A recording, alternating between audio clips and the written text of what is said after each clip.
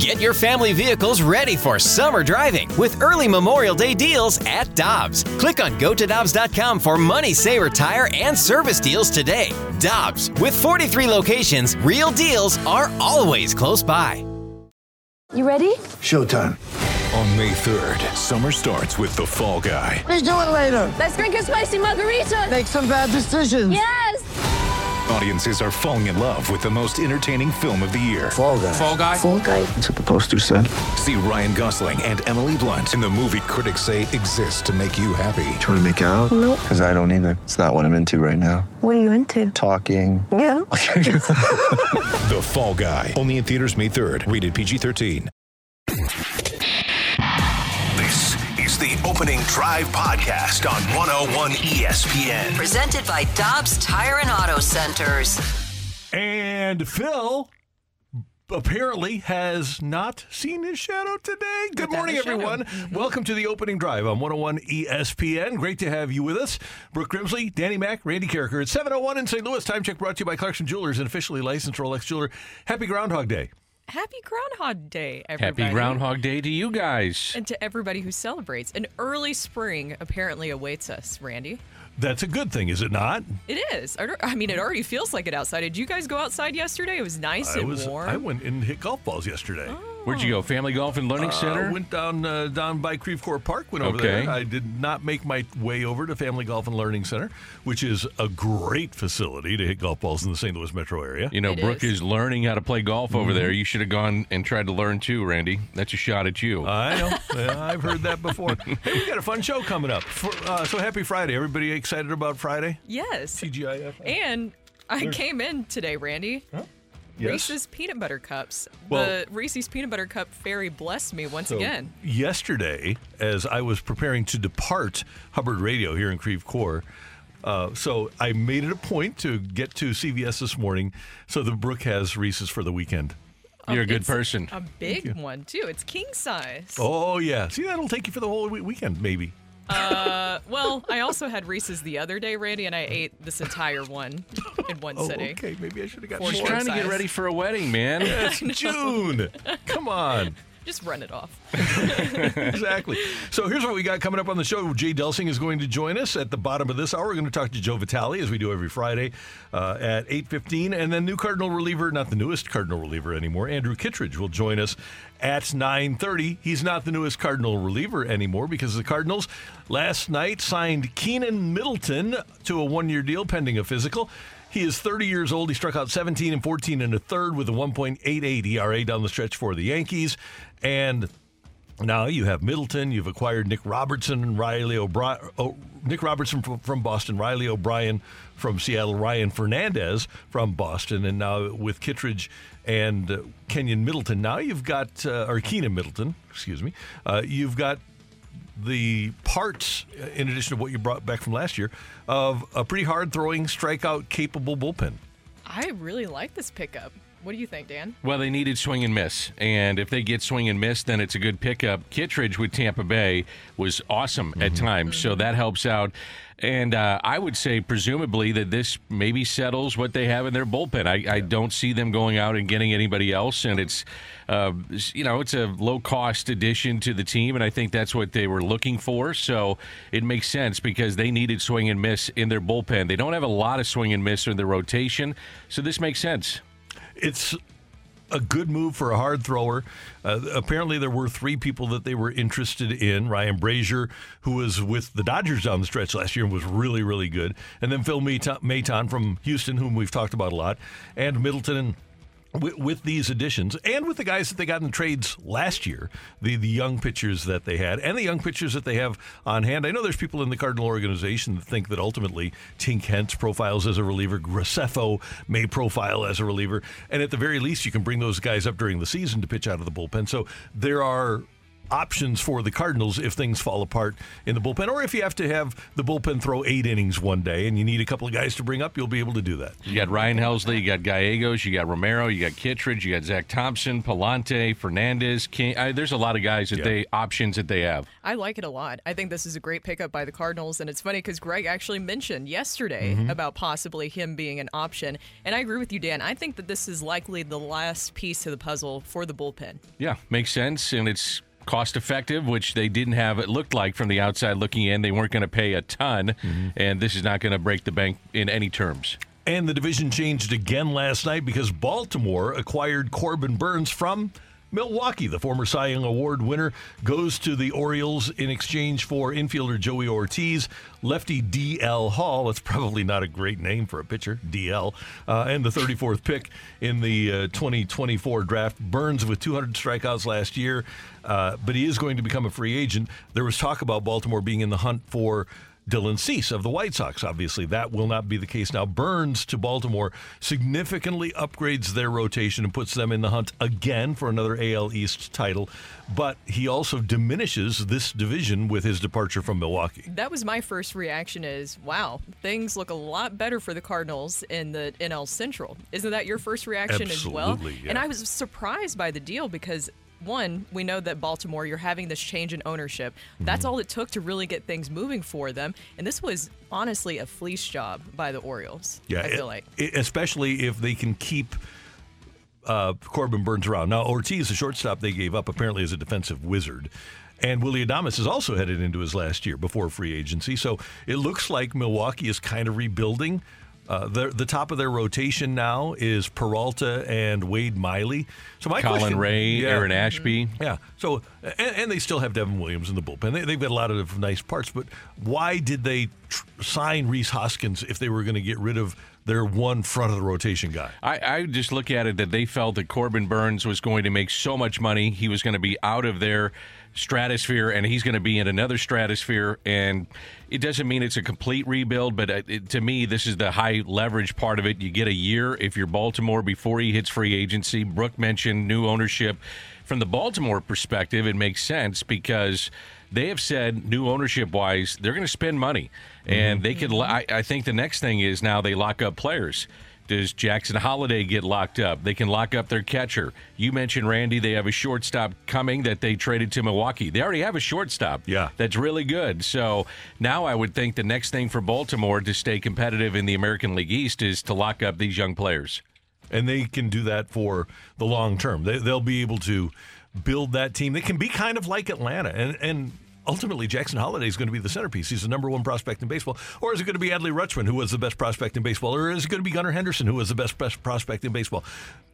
Mike Elias, who was here under the Cardinals' leadership currently, and then he went to Houston with Jeff Luhnow and then was hired as the general manager of the Orioles. He's done an amazing job in reasonably quickly turning that into a monster. They really are. For the Orioles to get this new ownership and then you have things moving like this and you have all the prospects that we were talking about, Jackson Holliday, everybody's excited to see what he will be able to do in the future.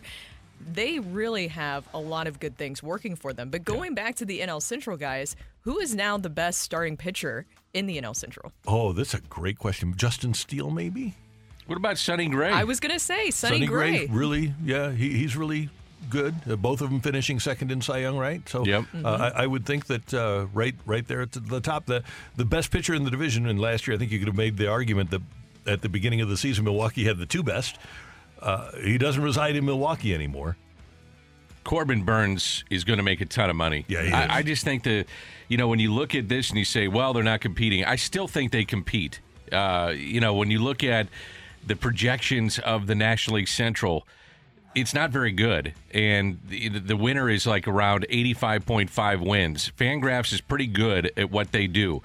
The other thing is that even minus Corbin Burns, they are still a top 15 in projections in baseball. So you take out his 3.8 WAR, they still have guys that have been really good that don't get enough credit because they were overshadowed by Woodruff and Burns. So I say don't count out the Milwaukee Brewers as just being a doormat. I just think they've taken a serious hit with the trade of Corbin Burns, and it just tells you they had no chance of signing him. They go out and get Rhys Hoskins to stay competitive, but rotation-wise, they're not as bad as you think. It should be a really interesting year now in the NL Central. And not that it wasn't going to be interesting anyway, but this kind of changes things. The NHL All-Star Game is tomorrow. Tonight, the skills competition. That'll be fun. Hope you get an opportunity to check out all of the activities and action at the NHL All-Star Game in Toronto. Are you going to watch? On TNT. Brooke just told me there was something last night and I missed out on it. They did. So last night they had their drafting of the players for the different teams, which I thought that they already had assembled the team. So I was a little bit confused by that. It was fine. I just kind of wish sometimes for TV's sake that they would I've heard that kind of get it going a little bit quicker. Yeah. Yeah.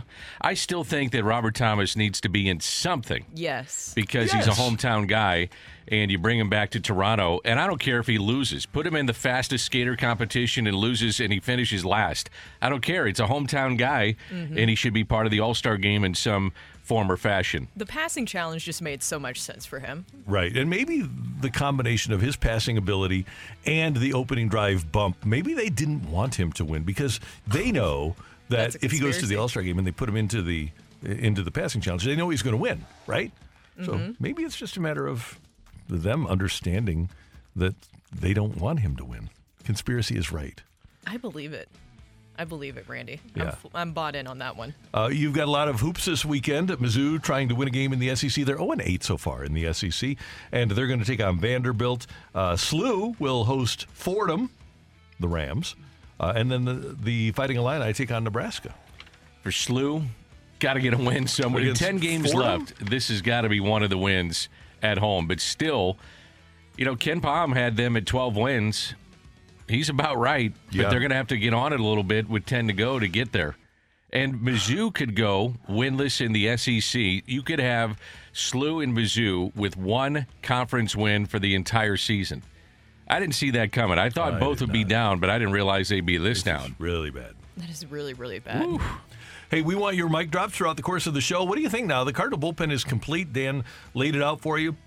Are you reasonably satisfied with the Cardinal bullpen, or what else would you have liked to have seen specific to the Cardinal bullpen? Just use your 101 ESPN app, and you can leave us a mic drop, and we'll take texts throughout the course of the show as well. What do you think of that? And coming up here on 101 ESPN, the NCAA is trying to make rules to handle NIL. A little bit too little too late? That's next on 101 ESPN. You're back to the Opening Drive podcast on 101 ESPN. Presented by Dobbs Tire and Auto Centers.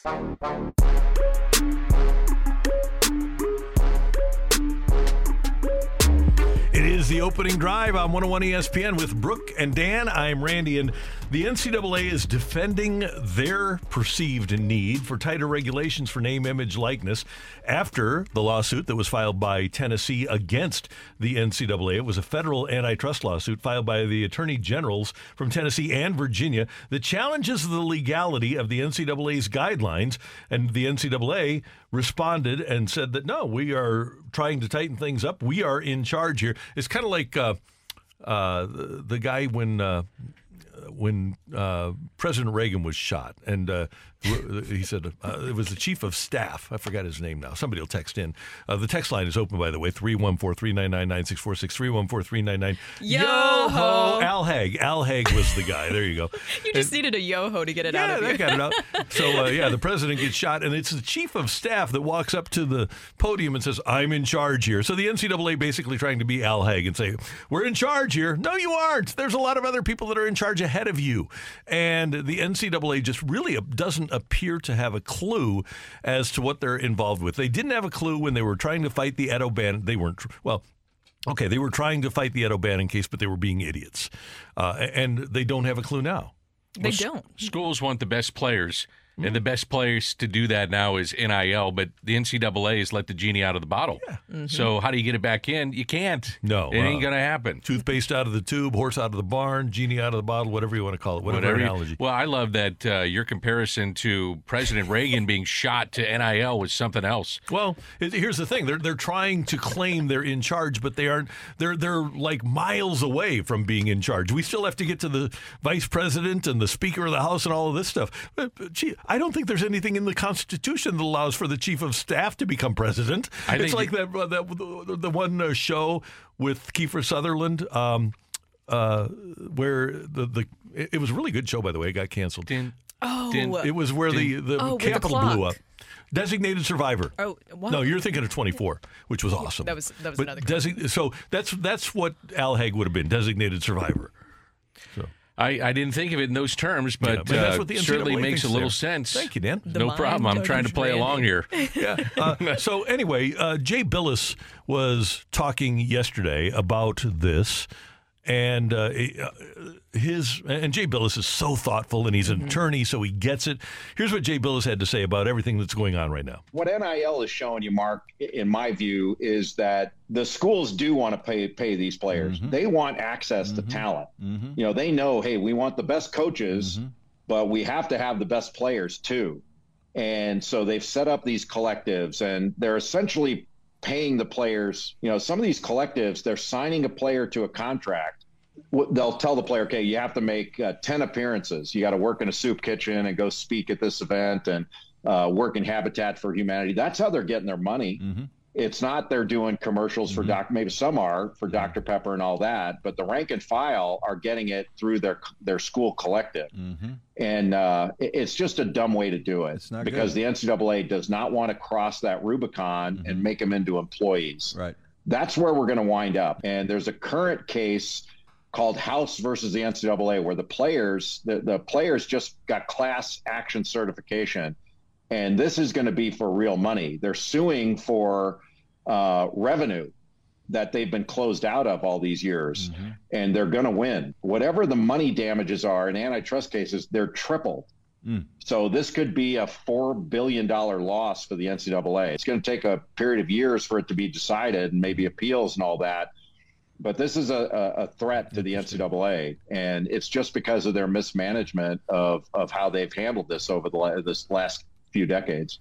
And this all happened, if you guys remember, because the NCAA refused to really just face reality and take a leadership role or a more proactive role at the beginning of this. NILs are just payrolls funded by fans and boosters. We have gotten to that point, and we're getting to the point with Tennessee, that this is just one of the bigger dominoes that is going to fall. Because if this works out with what he's saying, this could really spell the end for the NCAA, and we could see players' unions come to play. We could see more of that coming to the forefront here. I feel like it's imminent. And Tennessee's not the only one. The NCAA currently, right now, they're cracking down on Florida State. They're looking into Florida. They're looking into every single university. If you basically got a big prospect, they are looking into you right now because they are trying to get some sort of power back. And we understand that they're ineffective. We got a text asking to explain the Ed O'Bannon case, how we got here. So in a capsule form, let me tell you what happened. Ed O'Bannon was a basketball player at UCLA in the 90s.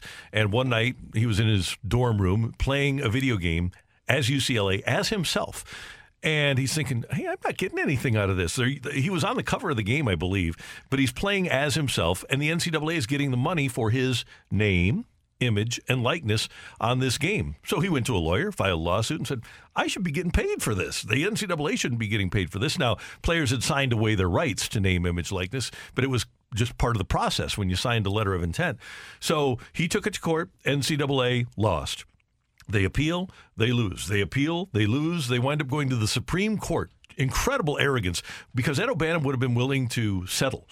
And the NCAA could have paid him like $1.5 million or something like that. But the NCAA was very arrogant from a legal standpoint. They took it to the Supreme Court and lost, and that opened up Pandora's box because now every player, not just Ed O'Bannon, has the rights to sell their name, image, likeness to whomever they want. That used to not be the case, and now it is. And now the NCAA doesn't have control of that. They can't sell the games themselves anymore because the players have rights to that, and that's how we got here. That's the Ed O'Bannon case. Do you guys find it shocking that head coaches at prominent places now are looking to go be coordinators in the NFL? It's Nope. It is a Pandora's box that is wide open. If you haven't seen, number one, Jeff Hafley, the head coach of Boston College, left to become the defensive coordinator of the Packers. Now Chip Kelly apparently reportedly interested, and he's the head coach at UCLA, interested in becoming the defensive or the offensive coordinator for the Washington Commanders. Man, that tells you a lot about what's going on. But one of Hafley's friends said that He just wants to coach football again. He doesn't want to be recruiting his own players. He doesn't want to be involved with NIL. He doesn't want to be involved with having to go to the transfer portal in addition to recruiting high school players.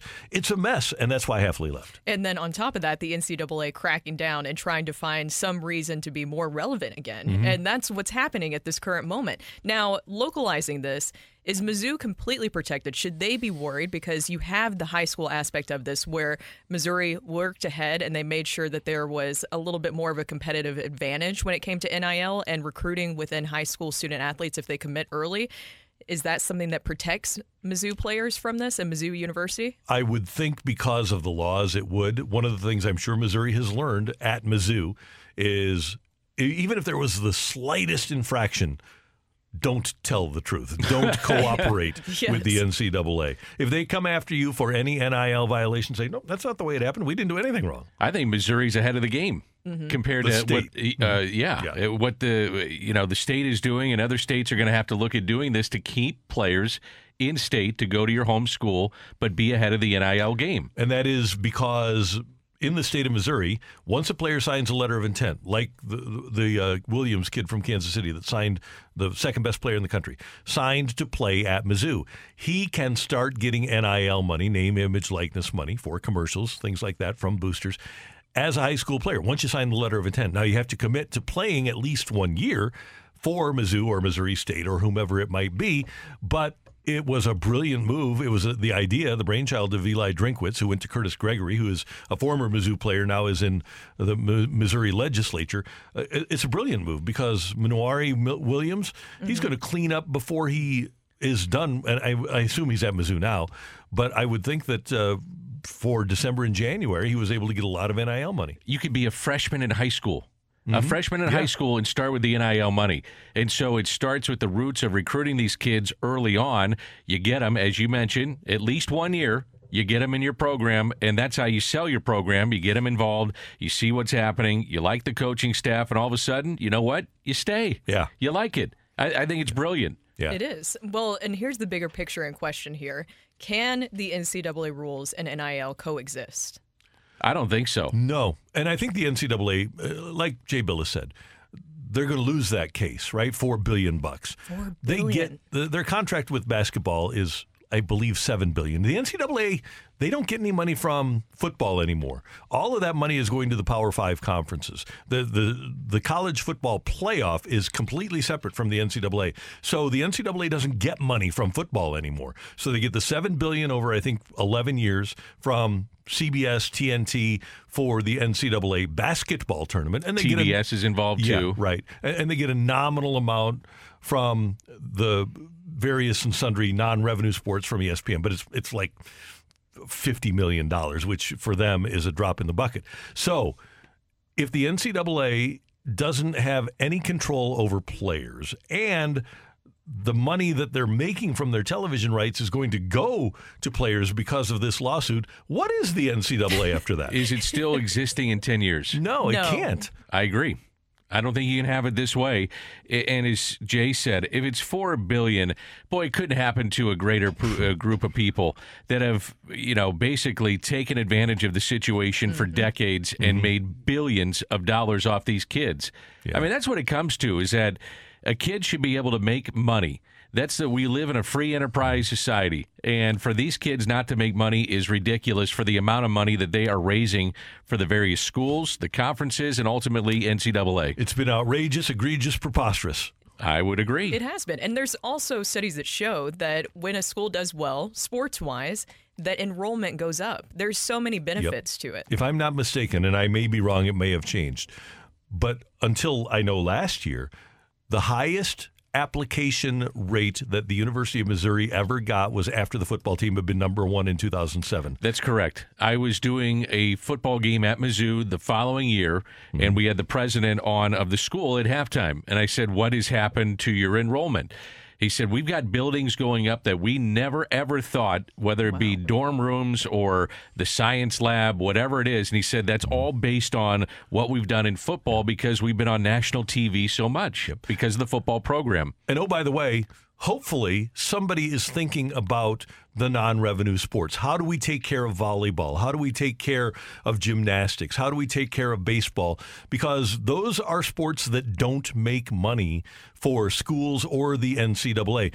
The only money makers in college sports are football and men's basketball. So how do we take care of those young athletes, the golfers, that right now are benefiting from the NCAA? But if the NCAA isn't around, how do we take care of those young athletes? I talked to the head coach at Wake Forest, Mr. Haas, who's got Belleville roots, and obviously the Haas family is huge in golf here in the Metro St. Louis area, and really for years, Bob Golby, all those people that have meant so much.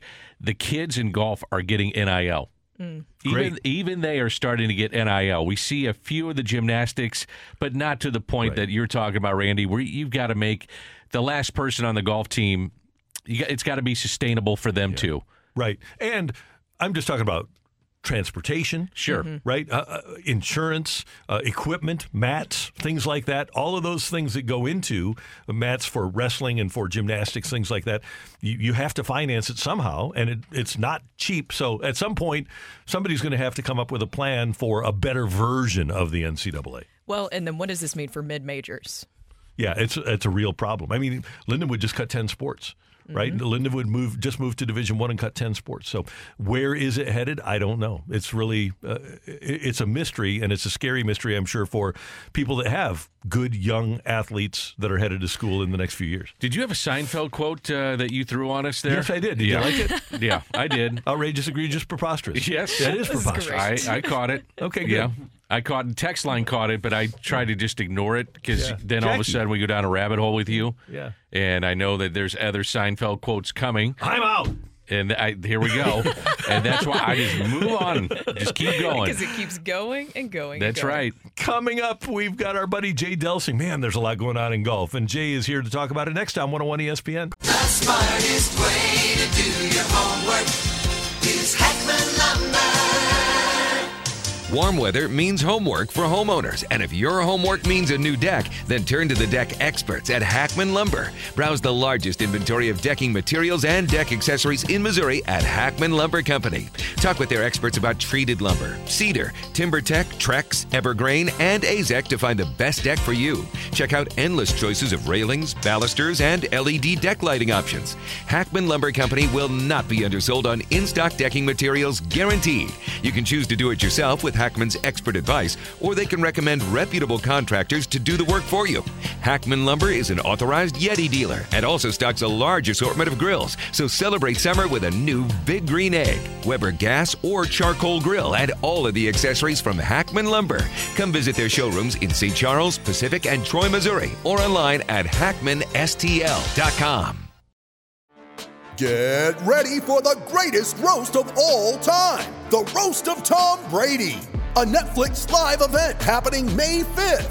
Hosted by Kevin Hart, the 7-time world champion gets his cleats held to the fire by famous friends and frenemies on an unforgettable night where everything is fair game. Tune in on May 5th at 5 p.m. Pacific time for the Roast of Tom Brady, live only on Netflix. You're back to the Opening Drive podcast on 101 ESPN. Presented by Dobbs Tire and Auto Centers. 1, 2, 3, 4.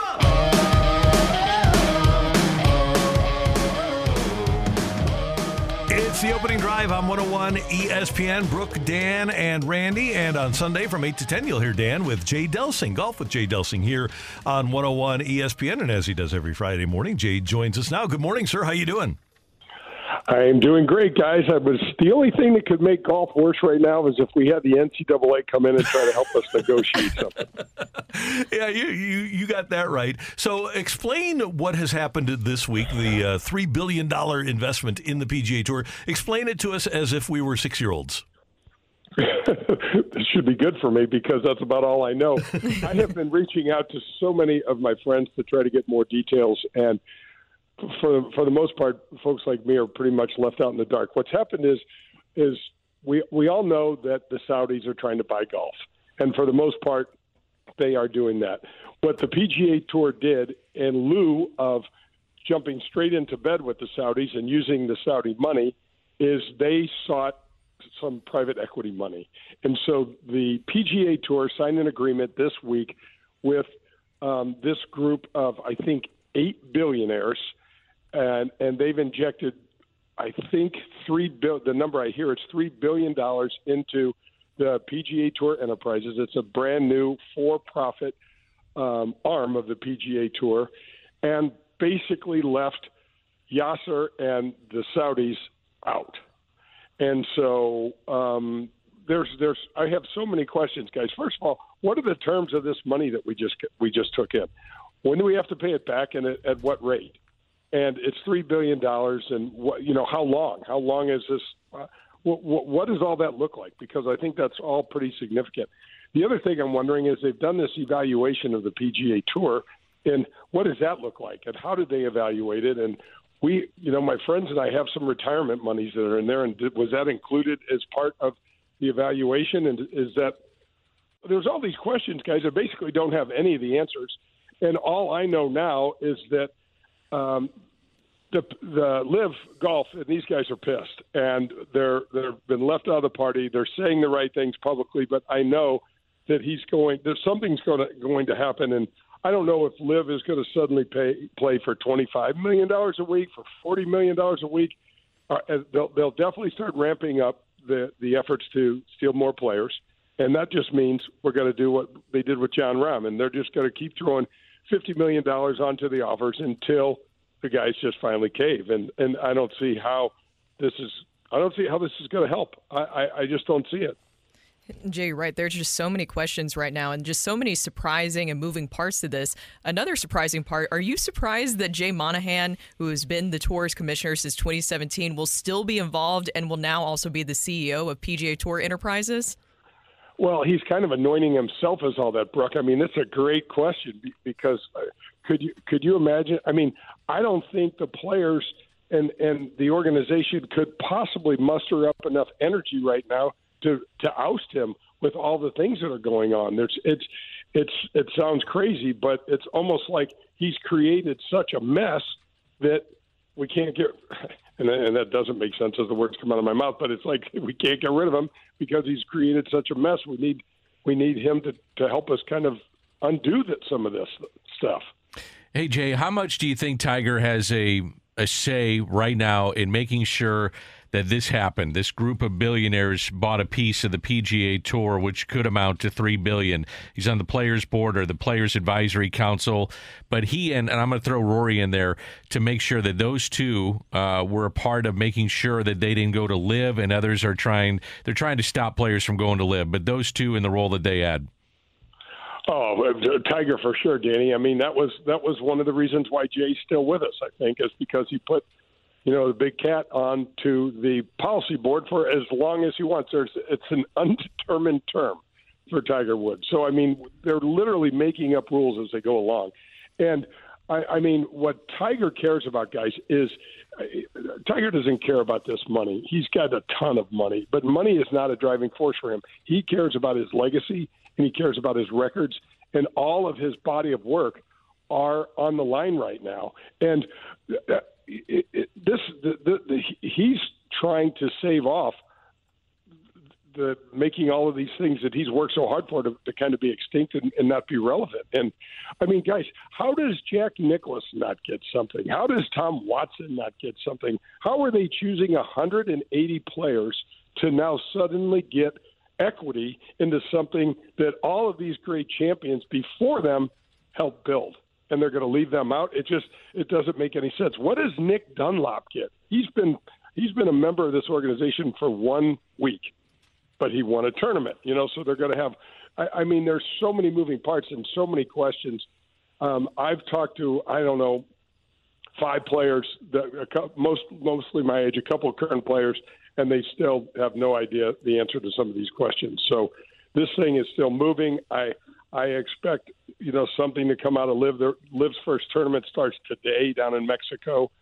So, we'll kind of have to wait and see. All right, Jay, let's talk a little golf. The Pebble Beach Pro-Am is this week. I'm going to give you the opportunity as a pro to play with one of 4 NFL quarterbacks in the Pebble Beach Pro-Am. You get the choice of Brady, Josh Allen, Aaron Rodgers, or Steve Young? Who are you picking? Well, if I want to win the tournament, I'm going to go with Aaron Rodgers because I've seen Aaron play, and Aaron can absolutely ball out. He's a really good player. I don't think he'd be my choice as a human. He seems kind of out there and super strange. But, I've had the opportunity to play up there a lot of times. And, guys, you cannot believe how big these NFL players are. The first time I met Dan Marino, I was just a rookie on the PGA Tour. He's a massive guy. And when you watched him play, and every once in a while he'd stroll outside of the pocket and just get his butt thrown around the football field. And I looked at him, and here's a 240-pound guy that's 6'3" and just full of muscle and could barely stand up out there amongst those players. So it's really awesome to just be able to watch them play. And then they're definitely brought down on a more human level when they take a swing. I remember as a kid, I was a huge Dr. J fan, and I got to meet him, so I was kind of secretly stalking him. I was watching him walk around the range and stuff. And poor Dr. J back in the day couldn't hit a golf ball out of my living room. He just could not fit. This is a stud athlete. His arms were too long. His clubs were probably not right for him, and he just couldn't figure out the swing. So I would say Aaron Rodgers would be my choice to win the thing. But I think probably the most interesting and who I'd like to spend the most time with would be TB12 because he's got something mentally that I want. He knows how to manage his mind, man. He really does. And I also wanted to ask you about Del Monte Golf Course out there on the grounds at Pebble Beach. Have you ever played that? They're claiming to be the oldest course west of the Mississippi. I thought we had the oldest course west of the Mississippi here. They say that one started up in 1897. But what do you know about Del Monte?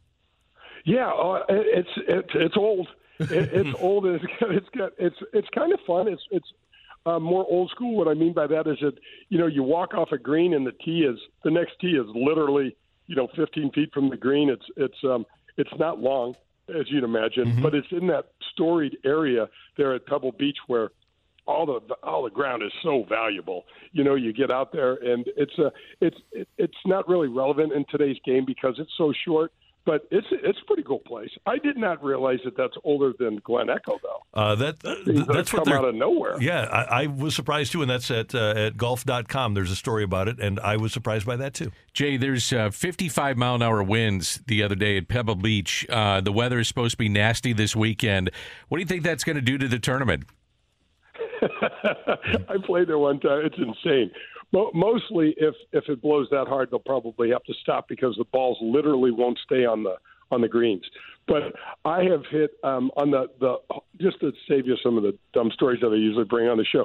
The seventh hole is 98 yards and it plays about 5 yards downhill, and it's the shortest par 3 you'll play all year long. And I hit a 7-iron there one year and straight into the wind. And I you're sitting here trying to make this decision. My 7-iron typically goes about 170, 175 yards, and you're looking down at this thing with no wind. You can literally, guys have thrown the ball on the green. You can literally throw it that far, and you'd wind up hitting a 7-iron, and wow. It's pretty intimidating because all you're seeing is a Pacific Ocean, and it's super, super fun. What do you guys have on the show on Sunday? We've got Matt Minder, who runs the Amateur Players Tour. And for all the golfers out there, these guys run over 800 tournaments around the country. They've got over 20 in St. Louis this year, and they run it just like a PGA Tour event. It's really cool. We've got Dr. Rick Lehman, who's absolutely fantastic. And we start talking about, what the modern player is doing to their body with all the speed and power they're using. And then we have Kurt Rowe from the Metropolitan Amateur Golf Association, who just does a great job, running events and keeping golf up and going in our area. Sounds great. We're looking forward to it. Thank you. Appreciate it. Jay, have a great weekend. Great show. You guys too. Thank you. That's the great Jay Delsing joining us here on 101 ESPN. By the way, good luck to our friends Jim Cavanaugh playing in the Pebble Beach Pro-Am, and Ron Krasuski from Stiefel is also playing this week out there. I hope the 55-mile-an-hour winds are not part of their game this week. 7-iron for a pro 98-yard hole. That would be pretty tough. Yeah, with a 5-iron. Yeah. It's amazing. Coming up next year on 101 ESPN, we need you to get your text into the Air Comfort Service text line, 314-399-9646, 314-399 Yo-ho! Yo-ho. We've got Tioli next on 101 ESPN. Another good one. You're back to the Opening Drive podcast on 101 ESPN. Presented by Dobbs Tire and Auto Centers. It's time for Take It or Leave It. Want to say something? Want to put it out there? If you like it, you can take it. If you don't, send it right back. Get your text into 314-399-9646 and give us your Take It or Leave It. Brought to you by Gloria Lou Realty. Visit GloriaHasTheBuyers.com and start packing. That's my final offer. Take it or leave it.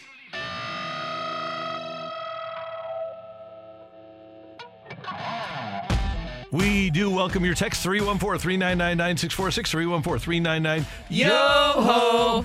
All right, kids, next week, the Super Bowl, as you know, is in Vegas. Take it or leave it. It'd be worth it to go to Vegas and not even party and just watch people next week at the Super Bowl. I feel like Vegas in general is great people watching. I haven't been in a long time, like a really, really long time, but I assume it's great people watching. And next week, it will be bananas. How was Radio Row? Did you enjoy that? Yeah, Radio Row was fine. I had no problem with that. It was good. A lot of selling products, but still getting big names on your show. Yeah, it was good ratings, and it was fun. And it was kind of like a convention for sports radio people too. You know, we all got to all nationally run across each other and say hi and catch up and stuff. So it was like a Star Trek convention. Yeah, basically. Star Trek. That's a good one. I'm gonna have to take have you ever had a girlfriend? I'm gonna have to take it. Did you see anything interesting? Did you go out on the strip a little bit? Of course, a lot of work happening, but did you have a little bit of fun when you were out there? Well, we've never done one in Vegas. This is the first one in Vegas. Oh, but yeah. just when you go to Super Bowls, though, yeah, you always there's so many parties, Yes. and it's always good to people watch at the parties too. Yeah, it's pretty cool. What do you think that you would see in Vegas? Oh, you'll see a lot. Did you run into Stan Kroenke or Kevin Demoff at any party? I never did. Michelle did. Michelle, I think it was right after they had left. She ran into Kroenke it was like a bar stool party. And so she sends me these photos at 3 a.m. I wake up and there's photos of her and her the person she worked with at ESPN, and she's just eviscerating Stan Kroenke, and he's saying, I had to move, it was a business move. And she said, no, you didn't. And she's got every fact, bing, bing, bing, bing. It was great. And she had a little liquid courage going. So I never got a chance to see those people at a Super Bowl, and I'm glad I didn't. No. But here's Kroenke sitting at a party with Demoff, Jared Goff, and somebody else. I couldn't imagine Stan Kroenke at a party. Yeah, kind of weird. That'd be a major buzzkill. Take it or leave it. I was talking about this earlier. They have to find a way to make the NHL All-Star Week and weekend a little bit more interesting. Oh, take it. Glowing puck. That's how you do back, it. Huh? For the All-Star Weekend at least. Fox used that in the late 90s, so they were trying to get in casual fans so they could find the puck. I liked it. I did too. I think you just have to do something. And meanwhile, I don't know if you guys caught a little bit of the NFL Pro games and their weekend that they have going on. They had dodgeball last night. See, that's what the NHL needs. They need dodgeball on ice. Oh, I'd watch that. Me too. Everybody would, wouldn't they? Yeah. Are you guys going to watch anything with the NHL All-Star festivities? I'll watch a little bit of the game to see Bobby Tommy. Yeah, I'll do that. I just thought it would be a little bit more exciting. You have Justin Bieber there, Michael Bublé, Tate McRae, and Will Arnett. This has got to be the slowest time in sports. I know. Yeah, that was going to be my take it or leave it. This is just like the night after the baseball All-Star game. Oof. Yeah. All right, take it or leave it. Here we go. The NCAA handed down a 5-year suspension as part of a 15-year show cause order against former Alabama baseball coach Brad Bohannon, effectively banning him from college coaching after he provided info to a gambler who used it to make illegal wagers against his own team. Oh, man. If you're going to bet as a coach, don't bet against your own team. Yeah, I'll take that. Yeah, I'm going to take that. If you're going to bet, period, as a coach, don't do it. No. Stay away from it. Yeah. You're going to make some decisions against your own team. Don't hit send. That's stupidity at its greatest level. It is really stupid. It's crazy. Amazing. Bradford Bruns is in for Matthew Rocchio on the text line. Bradford, what do you got for us? Good morning, gang. From the 636, take it or leave it. Judging by the Burns trade, Cease should cost roughly Thompson, Sagasi, and Chase Davis, right? I wish. Could I take it just because I would love that? Sure. Yeah, I'll take it. Yeah, that. If that is the proposal. You'd make that deal. I'd make that deal. Oh, 100%. I like the Middleton deal, so I'm going to stay away. Yeah. I know you're looking for a starter in this case, and I'm not going to give up prospects because I think the rotation's going to be okay. The only thing that concerns me about that is the Cardinals are going to need a left-handed bat down the road, and Davis apparently is going to be a really good left-handed bat, but you can mix and match with that. But you're going to have Donovan. You're going to have Nolan Gorman for a while. Mm-hmm. So you want another left-handed bat?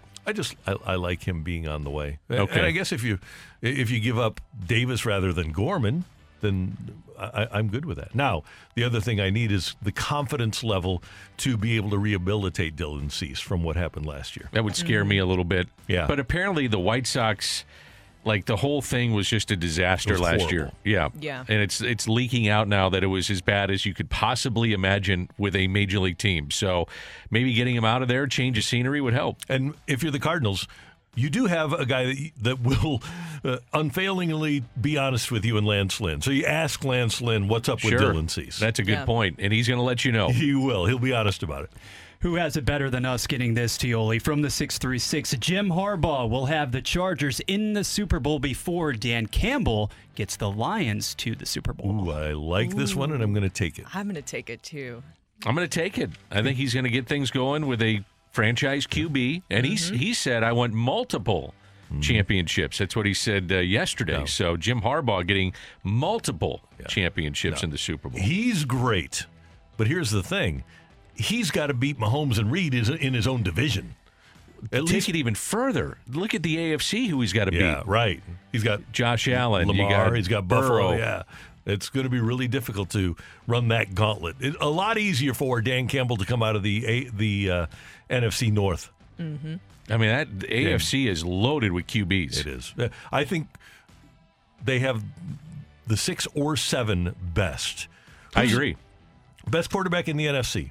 Is it Goff? Is it Dak? Who's the best quarterback in the NFC? Hurts. What about Stafford? Stafford is right there. Jordan Love's Hurts. coming on. Hurts, Love. Jordan Love is another good one. Yes. So, but then look at the AFC. Let's figure out the best guy in the NFC first, okay? Dak or Hurts? Who are you taking? I'm taking Dak. Really? Okay. I might go with Hurts. Okay, Dak or Love? Love. Love. Okay, Love or Fields? Love. Love or Purdy? Love. Love or Stafford? I'm going to go with Stafford. Love. I just think for future. Okay. So future. Let's we can go either one. Dan, you're Stafford. Brooke, you're Love. Okay. And your quarterback against Josh Allen. None of them. No, I mean Stafford or Allen. Oh, I'm going Josh Allen. Love or Allen? Go with Josh Allen. Okay, so this is the game. Tua against your quarterback. Tua led the league in passing yards this year. I don't care. Product of the system, Randy. Okay. That's what he was. Okay. No, I don't really believe that. Okay. Burrow or your quarterback. I'm going Burrow. Lamar or your quarterback. Lamar. Okay, we're up to 3. C.J. Stroud or your quarterback. C.J. Stroud. We're up to 4. Trevor Lawrence or your quarterback. My quarterback. I'm going to go with Love. Okay. Herbert or your quarterback. Herbert. Ooh, Herbert. Mahomes or your quarterback. Mahomes.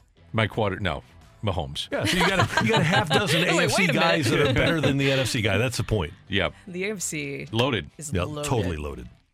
One more. Tioli, the Blues make the postseason. They make the playoffs only to be eliminated in the wild card round. I'm going to take that. Ooh, yeah, I'll take it too. I'll take it. Yeah.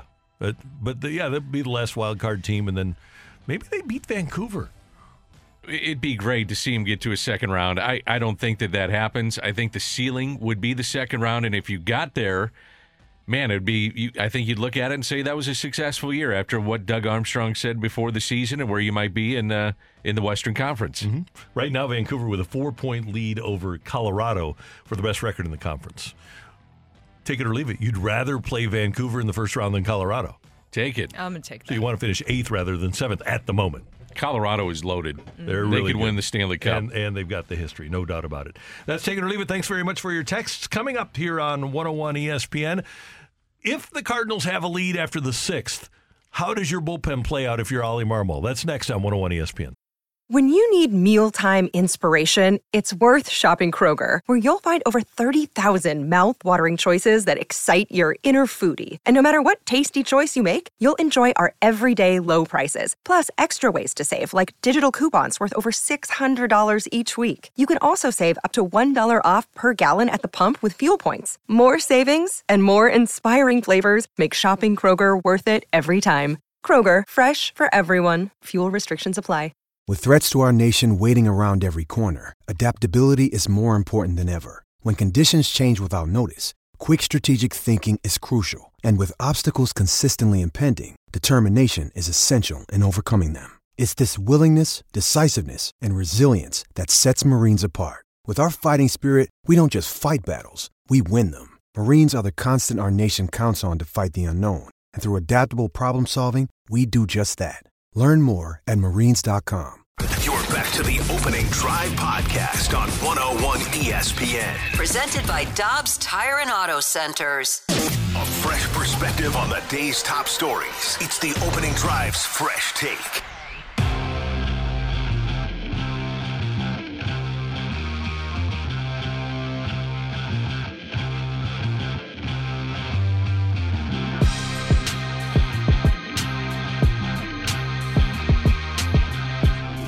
Drive late last night. Per multiple reports, the Cardinals with a new addition and likely the last addition to their bullpen, Keenan Middleton. Now, here's a question for you guys, and we asked this earlier.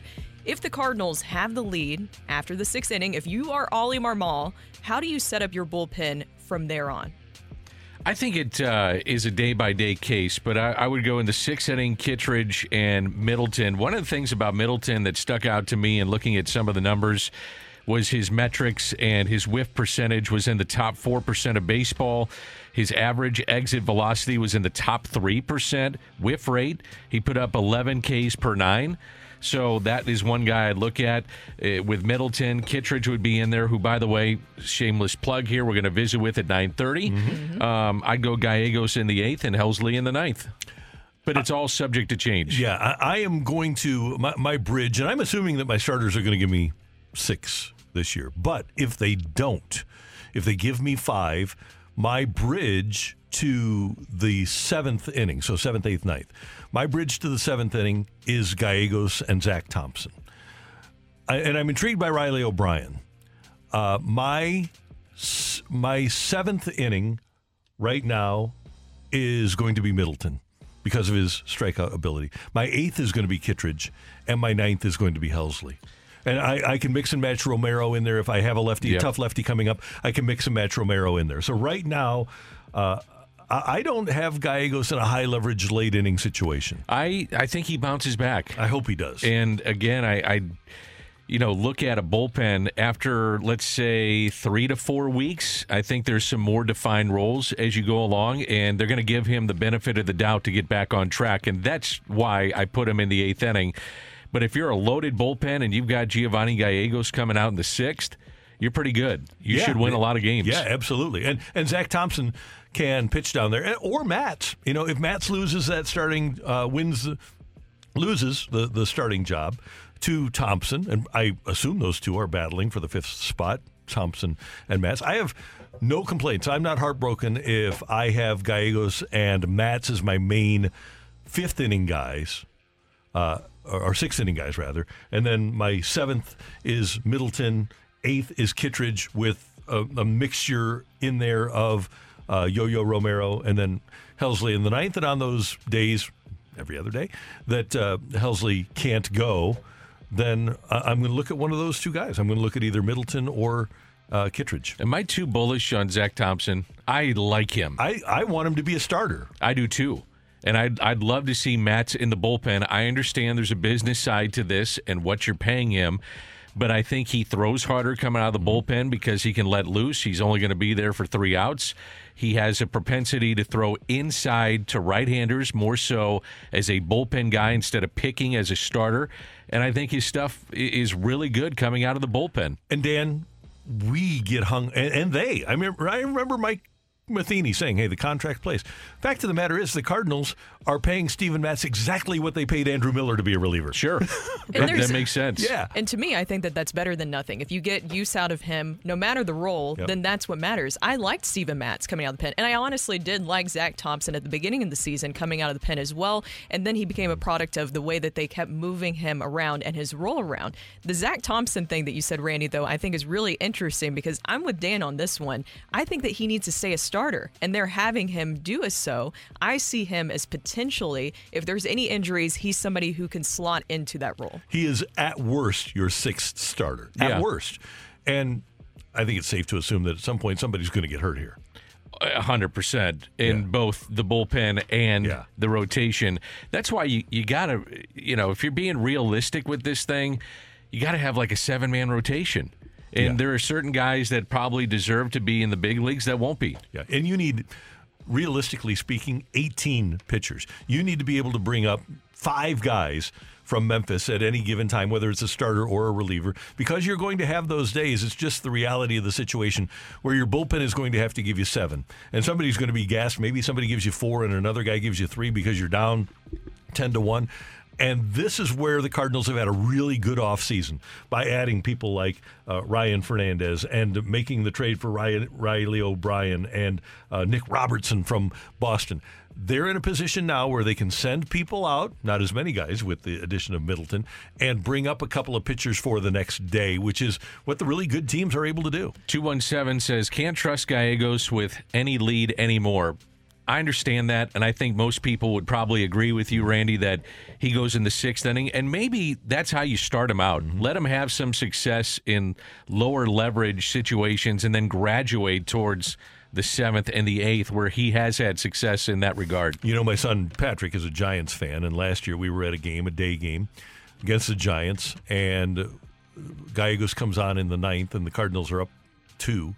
And I said to Patrick, how do you feel? He said, pretty good. And the Giants came back and won the game. It was the kind of year that he had. Yeah. Do you think with Giovanni Gallegos, your belief that he will bounce back, was it just a product last season of the pitch clock rule changes as to maybe why he struggled a little bit? I don't think so. I don't buy into that. I think if you tell guys they need to step it up and be quicker, they can do it. It was awful 2 years ago, watching him pitch. That's just not baseball. Walking around, taking his time, get on the mound, step off. I mean, at the end of the day, sports is supposed to be entertainment. Mm-hmm. That wasn't entertainment. No. That was tough to watch. No. And from the 618, where does Libs for you fit this year? I got to extend him down at AAA if he doesn't make the rotation because I've got to protect myself. So I'd look at him, even though I've felt that he projects as a reliever. I like him coming out of the bullpen. I think others, though, look at him as a starter eventually. But to our point earlier, when you have those kind of injuries and it takes a long time maybe for guys to get stretched out, I'd try to have him as stretched out as he could be, and just in case you need that 5th starter, or whatever starter gets injured and he becomes part of the rotation. And I think a guy like Andre Palante now has his hands full to be here on opening day. Randy, I'm with you. He's in a competition for sure. Yes, and the way that things went last year, ground ball guy, didn't happen, got hit hard. You've got other options now that they can look at. There's a battle there in spring training with him. Yeah. Now, he may get the benefit of the doubt to start the season.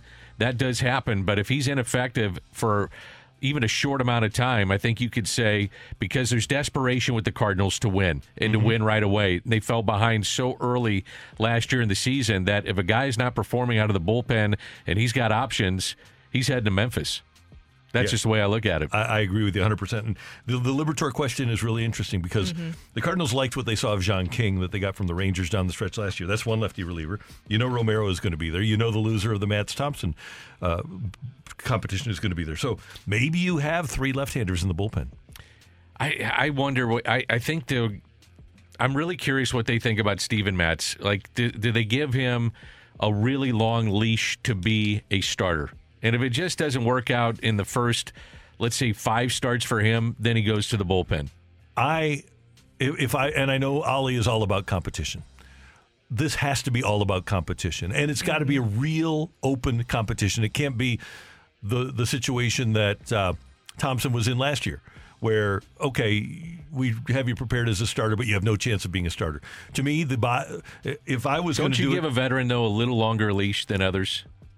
So talking about Thompson and Matz specifically. See, the thing is, Matz is so effective out of the bullpen. That would be my difference. Okay, I want to pitch this. I want the best starter that I can have pitching for me in that rotation out of the box. But the contract plays. That's the biggest part. It does, and that's why I think the Cardinals have to look at their pitching staff right now as a portfolio and think about it from that perspective. Okay, I've got this much allocated to my starting rotation and my bullpen to my pitching staff. It doesn't matter how much I'm paying one guy. I know the guy's going to be there, right? The $11 million is going to be paid. But again, I paid $11 million to a lefty reliever for 3 years who didn't do much for me. This guy has a chance to be better. And you're starting to get to the back end of the deal. Yeah. I mean, that's something to think about, too. This is not year one of the 4-year deal, and that's something to keep in mind as they move forward. Yep.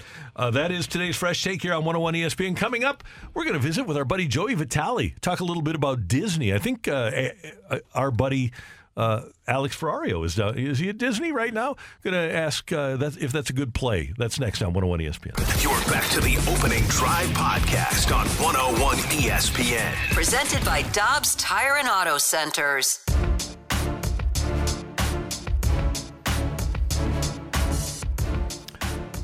The great Joe Vitale joins us every Friday morning on the Opening Drive on 101 ESPN, and he's with us now. Good morning, Joey V. How you doing?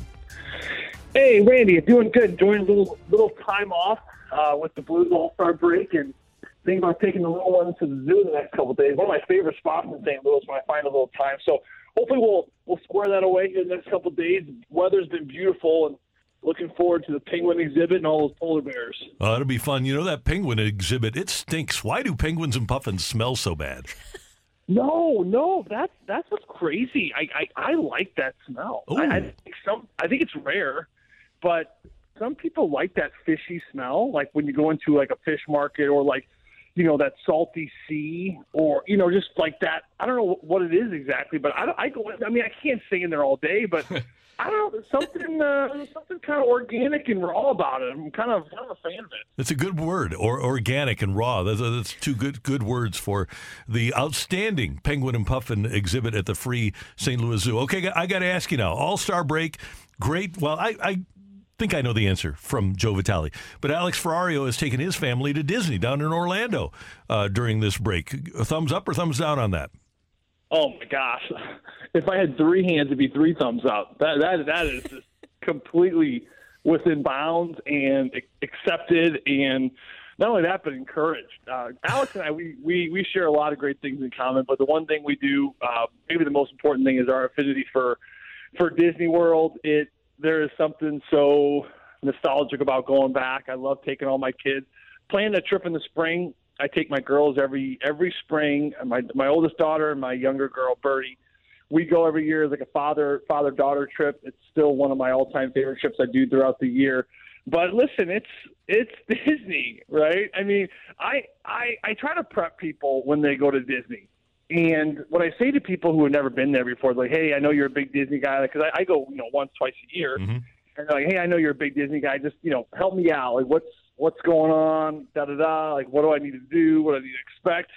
And I honestly, guys, I just say one thing now. I'm like, you know what?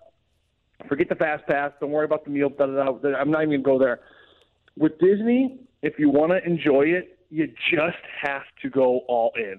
Like, there's no half in, half out, right? You just, like, when you go into that park, you better have, your Mickey ears purchased. You better just get the stroller, get the 3 balloons that cost like $45 a piece. Get the turkey leg. Right? You got to just soak up the crying, the sweat, the tears. The mascara from the princess dress up running in your daughter's eye. Like, just go all in. Prepare to spend a good $10,000 when you're there buying Rice Krispie treats and souvenirs. I mean, it's just, there's no other way to do it, because if you don't do it that way, you're going to still be spending the money, and at the end of the day, you're not even going to enjoy it. So you might as well just go all in with it. And I found that to be very true, and I hope Alex is certainly doing that now. Great advice. Okay, final Disney question from me. Joe Vitale's favorite Disney character? Oh, Jack Sparrow, without a doubt. Okay, good call. Yeah. Oh, yeah. He's solid. I mean, when I used to go as a kid, so my mom and dad used to bring us. I was one of 6, so my mom would take us all down there. My dad would catch up with us because he had work, but we would go into the park and we would just go right to the pirate ride, and we would just hang out at the pirate ride. We'd do it once or twice. And honest to God, Randy, it was. We would just stand in the gift shop. We would hang out in the gift shop, and we would play there for like 2 hours. So my mom, she's just like, again, one of 6. Like, she's got 6 kids running around. We would hit pirates. We'd do the gift shop. We'd blow like $400 on plastic swords that would break within the hour, and eye patches and hats. And then we go back to the hotel, and we would just play with the pirate toys. And that's all I did for the first like 10 years ago in Disney. Was I just thought it was just the pirate ride. And then of course I met my wife. And we have a lot in common as well, but Disney is like, you think I'm crazy. Like this gal is completely off the radar as far as when it comes to Disney. And the first time we went, when we were dating, she's like, okay, this is what we're going to do. I go, no, this is what we're going to do. We go to Pirates. We hang out there for a while. We play with the plastic swords. We shoot the wood guns, and then we go home. She's like, what? And I'm like, yeah, we hit Pirates first. She goes, you do not hit Pirates first. So I'm like, why wouldn't you hit Pirates first? Everyone hits Pirates first. Like, nobody hits Pirates first. So we went into this whole thing. Long story short, she was right. The Pirates line is really not that long. She got me to go to Peter Pan, and we explored the 7 Dwarfs, and we hit all the mine trains, like the Space Mountain.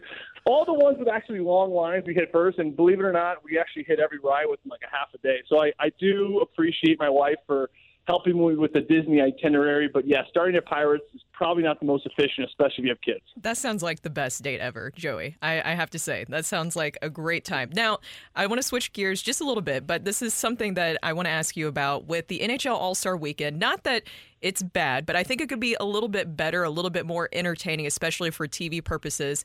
What would you like to change about the NHL All-Star Weekend? I saw the NFL. They did like a dodgeball. Did you guys see the dodgeball game? Yes. Yesterday. I thought that was actually kind of fun. Or like a pickleball. I would love to see a 2-on-2 pickleball match between, the East can get a couple pairs and, obviously the Metro and all that kind of stuff. Pickleball is becoming more and more of a popular thing. The players play a ton of it in the spring and summer, and they're quite good, actually. I mean, I spent the last couple off seasons with, Robert Bortuzzo, Braden Shen's played quite a bit as well. And they actually have a little pickleball court outside 17 where they kind of get warmed up. So I would say if I had to say one, I think it'd be really entertaining to watch a pickleball match. I mean, watching hockey players play pickleball, it is because I'll go play with like kind of these semi-pros and these guys that are pretty good around town. And some of these men and women are in their 60s, but man, they can lay the ball down and they're great at their dinks and they know the short game, they know the long game. They know how to serve. They have great services. Like, there's this whole strategy behind pickleball. And hockey players just go out there with our big legs, and we're just run, smashing balls and crushing balls. And these old people are just kind of like thinking and just like playing with us. And we're running all over the courts, like sweating all over the court. And they haven't even broken a sweat. But it is fun to see the aggression. In a game that requires so much strategy. And if you just were to understand the intelligence of it, it just makes it so much easier. But of course, hockey players aren't in tune with that quite as much. So I would say pickleball. It's interesting, Joey, where the Blues are with the trade deadline not that far away, and they call this a retool, not a rebuild, and yet you're in the hunt for the playoffs. This is going to be an interesting, 3 to 4 weeks before the deadline, isn't it? Really interesting, Danny Mac. I mean, listen, there's 14 games, and the Blues, I think it was 5 over 500. And, we keep talking about that game over 500, and, for fans who don't know what that means, it's just a benchmark. I mean, last year, the Winnipeg Jets were the second wild card spot. They got in. They snuck in at the very end. And they were 13 games over the 500 mark. So that kind of gives you a little bit of an idea of where the Blues are, where they need to be. With 14 games before the deadline, and ultimately, before the general manager needs to make a decision. So, again, a lot of fans, well, why are we talking about 14 games before the deadline if we still have X amount of games before the end of the year where they can make a playoff push? Well, that's where a lot of decisions are going to be made and going to predicate where this team is going to go, what direction, of course, the general manager wants to go in. And that's what happened last year, right? Shortly out of the All-Star break, what was interesting was that Doug Armstrong, he does not like to waste a lot of time. He's never wasted a lot of time. Right off the hop, he was 3 weeks ahead of it, 2 weeks ahead of it, making moves with O'Reilly and Tarasenko and Mikkola and Achari, and then eventually Barbashev at the very end on the final decision point. But he's a general manager that likes to get ahead of things, and I think that it's kind of twofold. This team is certainly in a position to make a push. Do I think that they can go the distance to a Stanley Cup championship? That I don't know. But can they get in, and can they get past the first round? Absolutely. I mean, I'm looking at this team, and we have something just like I talked about on the BK and Ferraro show, and, of course, with yesterday with BK because Alex out of town. But we have a goaltending tandem, especially in Jordan Binnington, that he can steal a series. He's that good. He's that elite. He's that poised. He's that ready for the moment, where if you can sneak in, you could definitely figure out a way to get to the second round. I really do believe that. But on the flip side, the other side of the coin is this. Does Doug Armstrong even really allow that? I mean, yeah, you can certainly make it to that point and certainly sneak in with a different group, but is he already thinking something else? Is he already thinking, this team right now, we're not going to keep sneaking in, losing the first round, or sneaking in, losing the second round? We need to figure out a way to really think about the future and continue to do what he did last year, which is move some big pieces, which if he ends up doing that, he ends up doing that. And that's totally within his right, given the way this team has been up and down all year long. So, it's a team certainly making a push, but then the general manager has to make decisions about what the direction of this organization moving forward, not only this year, but the years after. So both ways you have to certainly respect. And I think we will find out here probably the next couple of weeks the direction that this general manager wants to go in. Joey V, have a great time at the zoo with all the little Vitalis. Thanks so much for the time. Enjoy this break, and we will talk to you next week, all right? Sounds great. You guys have a great weekend. Thanks, brother. That's Joe Vitale with us on 101 ESPN. Coming up, I think we need a fighter for the fight, right, Bradford? Yes, we do. Just text in your name and the word fight to 314-399-9646, 314-399 Yo-ho! The fight coming your way next on 101 ESPN. You're back to the Opening Drive podcast on 101 ESPN. Presented by Dobbs Tire and Auto Centers. Welcome to the fight. In the red corner, Average Joe Listener. And in the blue corner, the undisputed king of Morning Drive. Please welcome Randy Carricker.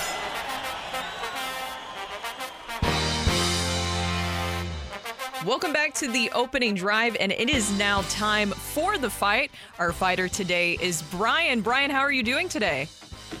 Brooke, I'm doing pretty good. It's a Friday. It's almost a weekend. Hopefully this third time I can take Randy down and make him have a bad weekend. Wait, did you say third time? Yes, the last two I've gone into overtime. Wow. You hear that, Dan? I heard it. He went to the closest to the pin tiebreaker, and apparently he didn't win. So today it's time to change it. The last time was about Albert Pujols, so I was like, ooh, all right. I got it this time. All right. Well, let's see if you can challenge Randy. Once again, you ready for question number 1, Brian? Yes, ma'am. Brand new Baltimore Oriole Corbin Burnes took home the 2021 National League Cy Young Award as a member of the Brewers, but who claimed the AL Cy Young honors that season? Was it Garrett Cole, Robbie Ray, or Justin Verlander? That had to have been Justin Verlander. Is that your final answer, Brian? Okay, question 2, away we go. 101 ESPN. Oh, man, we're going to air the Pro Bowl games this Sunday afternoon at 2. Who's the only St. Louis Ram to be named Pro Bowl MVP? Steven Jackson, Kurt Warner, or Mark Bulger?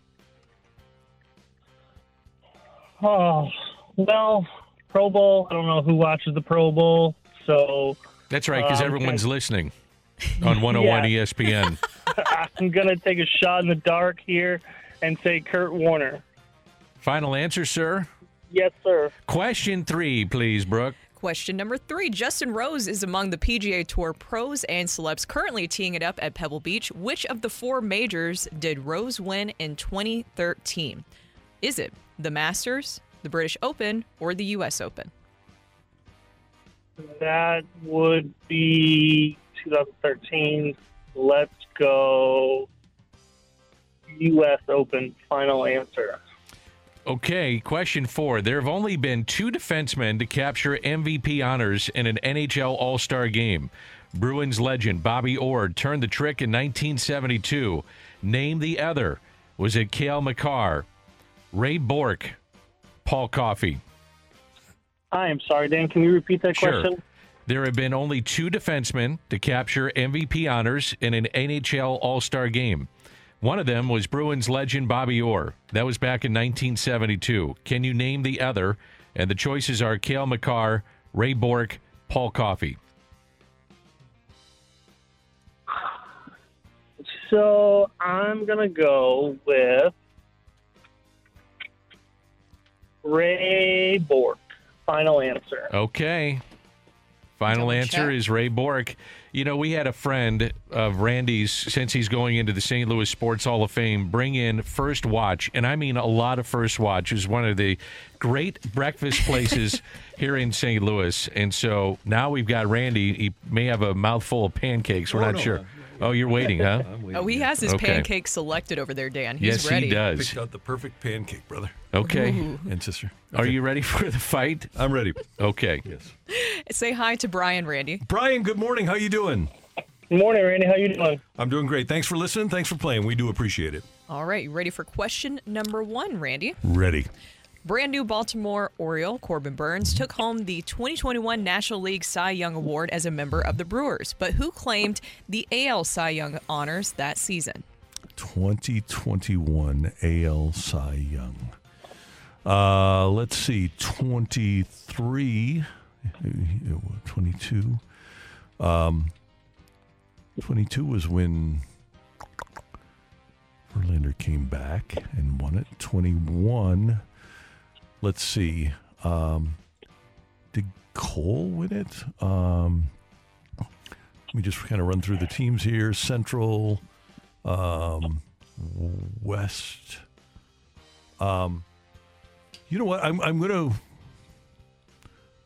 think I'm gonna go with Garrett Cole of the Yankees for that one. Final answer, Randall? Final answer, Dan. Question 2, 101 ESPN will air the Pro Bowl games this Sunday afternoon at 2. Yes. Who's the only St. Louis Ram to be named Pro Bowl MVP? Ooh, that's a friend of the show, Mark Bulger. Mark Bulger was the Pro Bowl MVP. Question 3, please. Justin Rose is among the PGA Tour pros and celebs currently teeing it up at Pebble Beach. Which of the 4 majors did Rose win in 2013? I believe Justin Rose was the champion of the United States Open. I'll go U.S. Open. Would you rather win the Masters or the U.S. Open? Masters. Really? Masters, yeah. I don't know. The Open Championship, our nation's champion, anybody can try to qualify. That's pretty cool. That is very cool. Not that I wouldn't like winning the U.S. Open. Yeah, either one would work. Jacket, Yeah, the green jacket and the meal the year after. Yes. Pretty cool. You'd have first watch. Free food. Okay, question 4. There have only been 2 defensemen to capture MVP honors in an NHL All-Star game. Bruins legend Bobby Orr back in 1972. Can you name the other? I know this is going to be the exact same, probably the exact same list that I would have. I'm thinking probably you're going to have Coffey, Bork, Larry Murphy. We know that Prongs and McInnes didn't do it. But I'll do the lifeline just in case. What the heck, I got it there. Cale Makar, Ray Bork, Paul Coffey. I will go with fellow Bruins legend Raymond Bork. Dan. Is that your final answer, Randall? My final answer, sir. Okay. Extremely good battle on this morning, gentlemen and Brooke. We're going into All-Star Weekend, about which I know you're very excited. Dan, promoting that Pro Bowl heavily. Give us the games. Give us the flag football. Give us a victor on this Friday. Who's it going to be? The winner and still champion of the fight, Randy Carricker. The fight is driven by CarShield. Plans to fit any budget. Visit carshield.com today.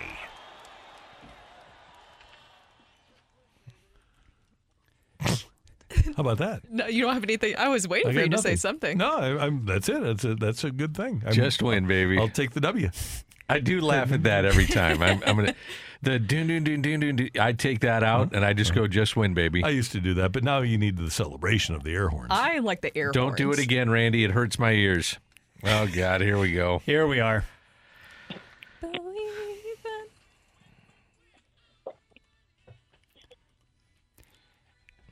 Ask and you shall receive. It was a nice fight, though. Brian, let's run through the results You're with you, rubbing sir. it into Brian. I don't like I'm that. rubbing it in for you. Hey, Brian from Sunset Hills. Just win, babies, when I like. Go ahead. I'm sorry. You're good. Did a nice you. job. Let's go through these answers. So Corbin Burns, now of the Baltimore Orioles, he won the 2021 NL Cy Young Award with the Brewers, who actually took home the AL Cy Young honors that season. This was a tricky one for both individuals. The options were Cole Verlander and none other than Robbie Ray, one of those outlier Cy Young winners. He actually went 13-7, had 248 punch-outs and a 2.84 ERA for Toronto that Robbie season. Way. That's right. 101 ESPN, the proud home of the Pro Bowl games on Sunday afternoon at 2 o'clock. The only St. home Louis... of the Pro Bowl games, okay? You know. Home of the Pro Bowl games.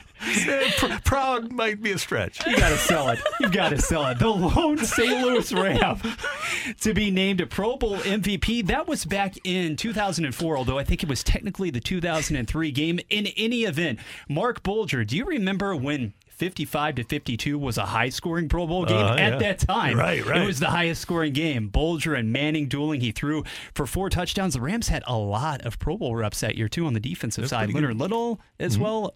Orlando, of course, on the offensive line. Justin Rose, question number 3. Among the PGA Tour pros and celebrities teeing it up at Pebble Beach this weekend, which of the 4 major championships did he claim back in 2013? That was the U.S. Open. And Dan, he defeated which 2 golfers by 2 strokes, if you recall? Jason Day and Phil by 2 strokes in 2013. I think he had like a 4-stroke lead going into 17 or 18, put one on the back, but he had such a lead it didn't matter. Yeah, and Phil didn't choke. Yeah. His final he gave score. away a lot of majors. Phil did. Oh, man. What was the final score? 1 over par for the championship. Pretty tough. Brutal. And finally, question number 4. 2 defensemen in the history of the NHL All-Star Game have captured MVP honors. You have to go all the way back to Bobby Orr of the Bruins in 1972, as well as the other. A bit more recent, Ray Bourque did it in 96. He actually tallied the game winner in Beantown with about 35 seconds to go. Talk about that narrative. Brian, appreciate the effort today, sir. Time number 3 wasn't exactly victorious, but come back and see us again soon. Have a great weekend, sir. Thanks, guys. You do as well. Thank you. Have a great weekend. We appreciate it. You know what, Randy? I miss, and Brooke, I miss Sean Taylor taking someone out at the Pro Bowl. That's what I miss. Was fun. Oh, yes. Just let it, just a yard sale there. It's interesting because Sean Taylor apparently was just such a well-liked guy. Nobody wants to talk that was involved in the play about Sean Taylor literally running away from Steven Jackson because he didn't want to get steamrolled by Steven. Exactly. But everybody, you ask anybody that was involved in the play, they say, oh, man, Sean Taylor was a great player. What a great guy. I think back to it now, how crazy is it to have a Pro Bowl with the amount of money that these guys are making and can get hurt in a Pro Bowl game? Yeah.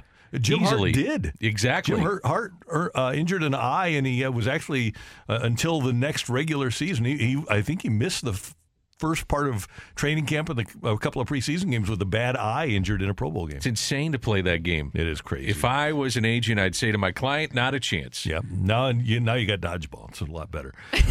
Safer. Coming up. Yeah. Coming up here on 101 ESPN, we've got They Said What? It's coming your way. You're back to the Opening Drive podcast on 101 ESPN. Presented by Dobbs Tire and Auto Centers. What you talking about? What the hell are you talking about? What you talking about? Do you actually listen to yourself when you speak, or do you find you drift in and out? What you talking about? Well, I'm out, man.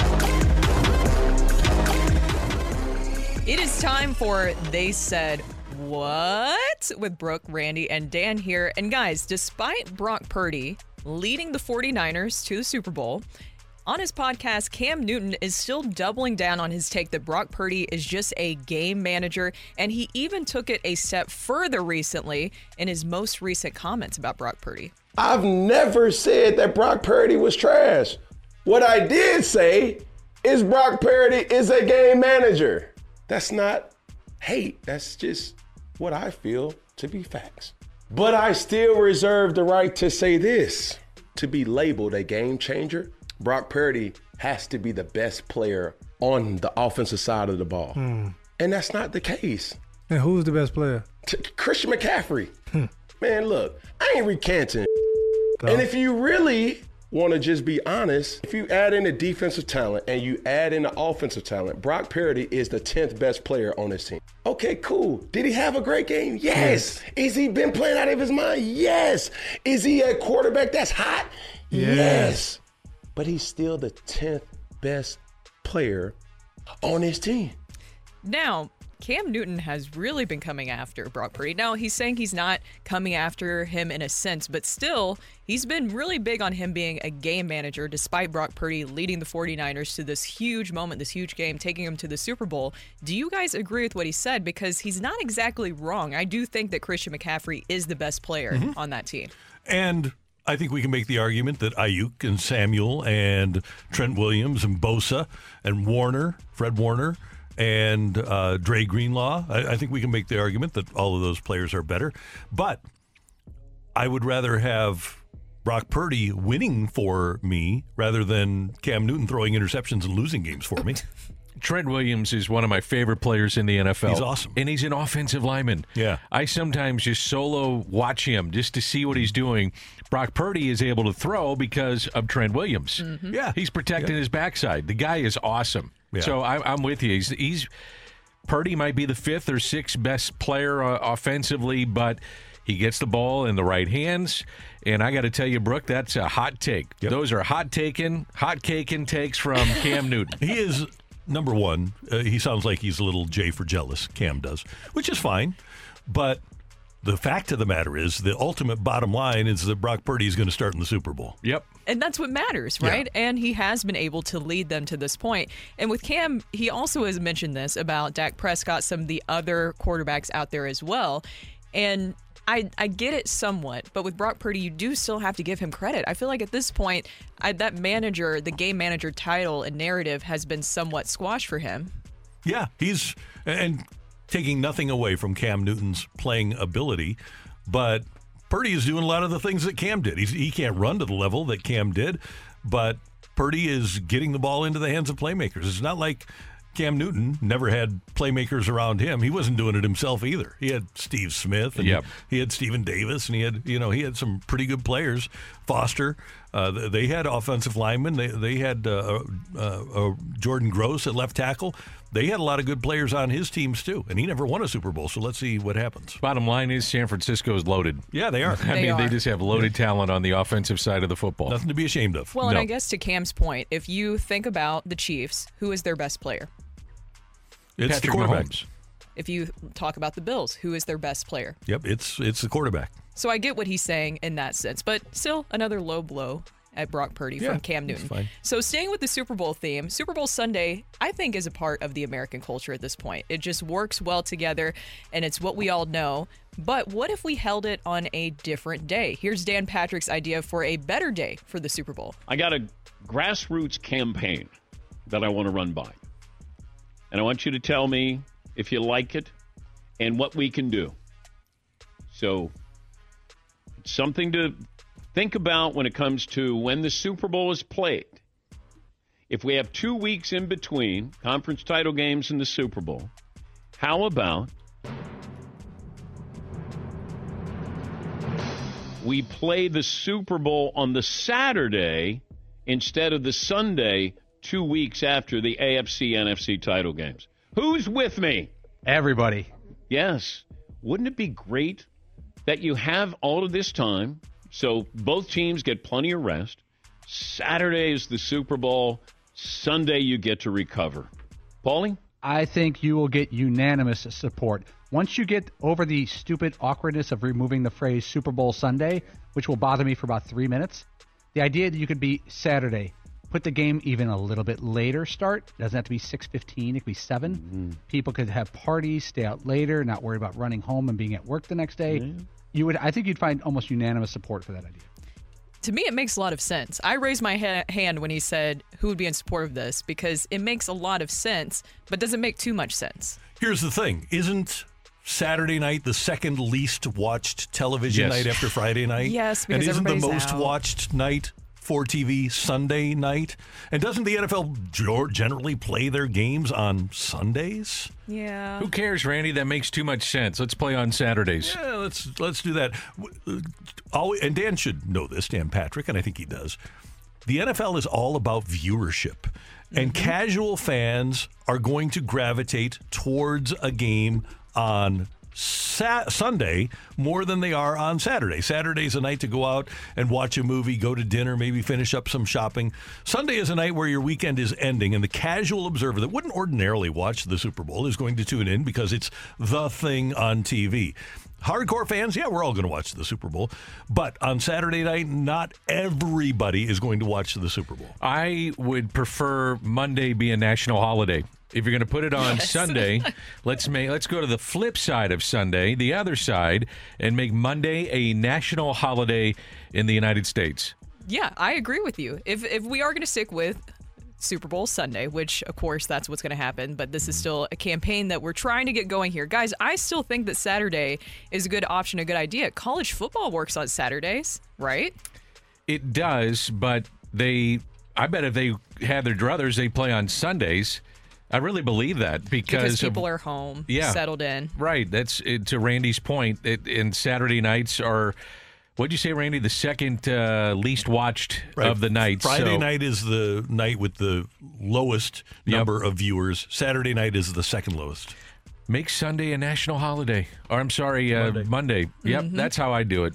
From the 314 to your point, Dan, I've taken off the Monday after the Super Bowl for the past 3 years, and it is incredible. Even if you don't drink a lot that day, having the long weekend in the middle of February is wonderful. I'm on the younger side, too. I think a lot of people in general just take Monday off after the Super Bowl. Yeah, why not? Let me ask you this, the game is though. over by 8:30, 9 o'clock. Would you change, though, the viewership if you put it on a Saturday? Or do you still think it stays lower than if you had it on Sunday? I think last year, in if America, you got conditioned to it. You had 110 million viewers. You might lose 10%, might have 100 million viewers, which those eyeballs are really, really valuable to advertisers. Yeah. And that's what the NFL is looking at. Think of this from the prism of money. Don't look at it from the prism of convenience. Or don't look at it from the prism of, okay, this makes sense. Look at it from the prism of money, because that's the way the NFL owners are looking at it. They are. From the 314, disagree. It's the Super Bowl. People will watch it if it came out at midnight on a Monday. I disagree with that. And I think we have, there's a reason that the game isn't on Sunday afternoon anymore. Back in my day, when I was a kid, the game was held at 3 o'clock on Sunday afternoon. Do you think it really, you think CBS wouldn't prefer to be able to run their primetime programming if everything else was equal and you had the exact same amount of viewers for the Super Bowl that you had at 3, that you have at 7? You don't think they'd prefer to debut their new shows starting at 7 o'clock rather than 9 o'clock? No, but there's a reason it's called prime time, right? Because that's the prime time to get viewers. Now, the Super Bowl kicks off roughly, 5:30 now? 5:37. Yep. 5:37. Yeah. I don't know, guys. I still want it to happen on Saturday. Good luck. I'm fully in on that. Good luck I with know. that. It's not going to happen. I know. You need a change.org petition. I will start one. Yeah, there with you Dan go. Patrick's help, okay? It'll make a huge difference, I'm sure. It will. Don't all those make a huge difference, Randy? Yeah, they do.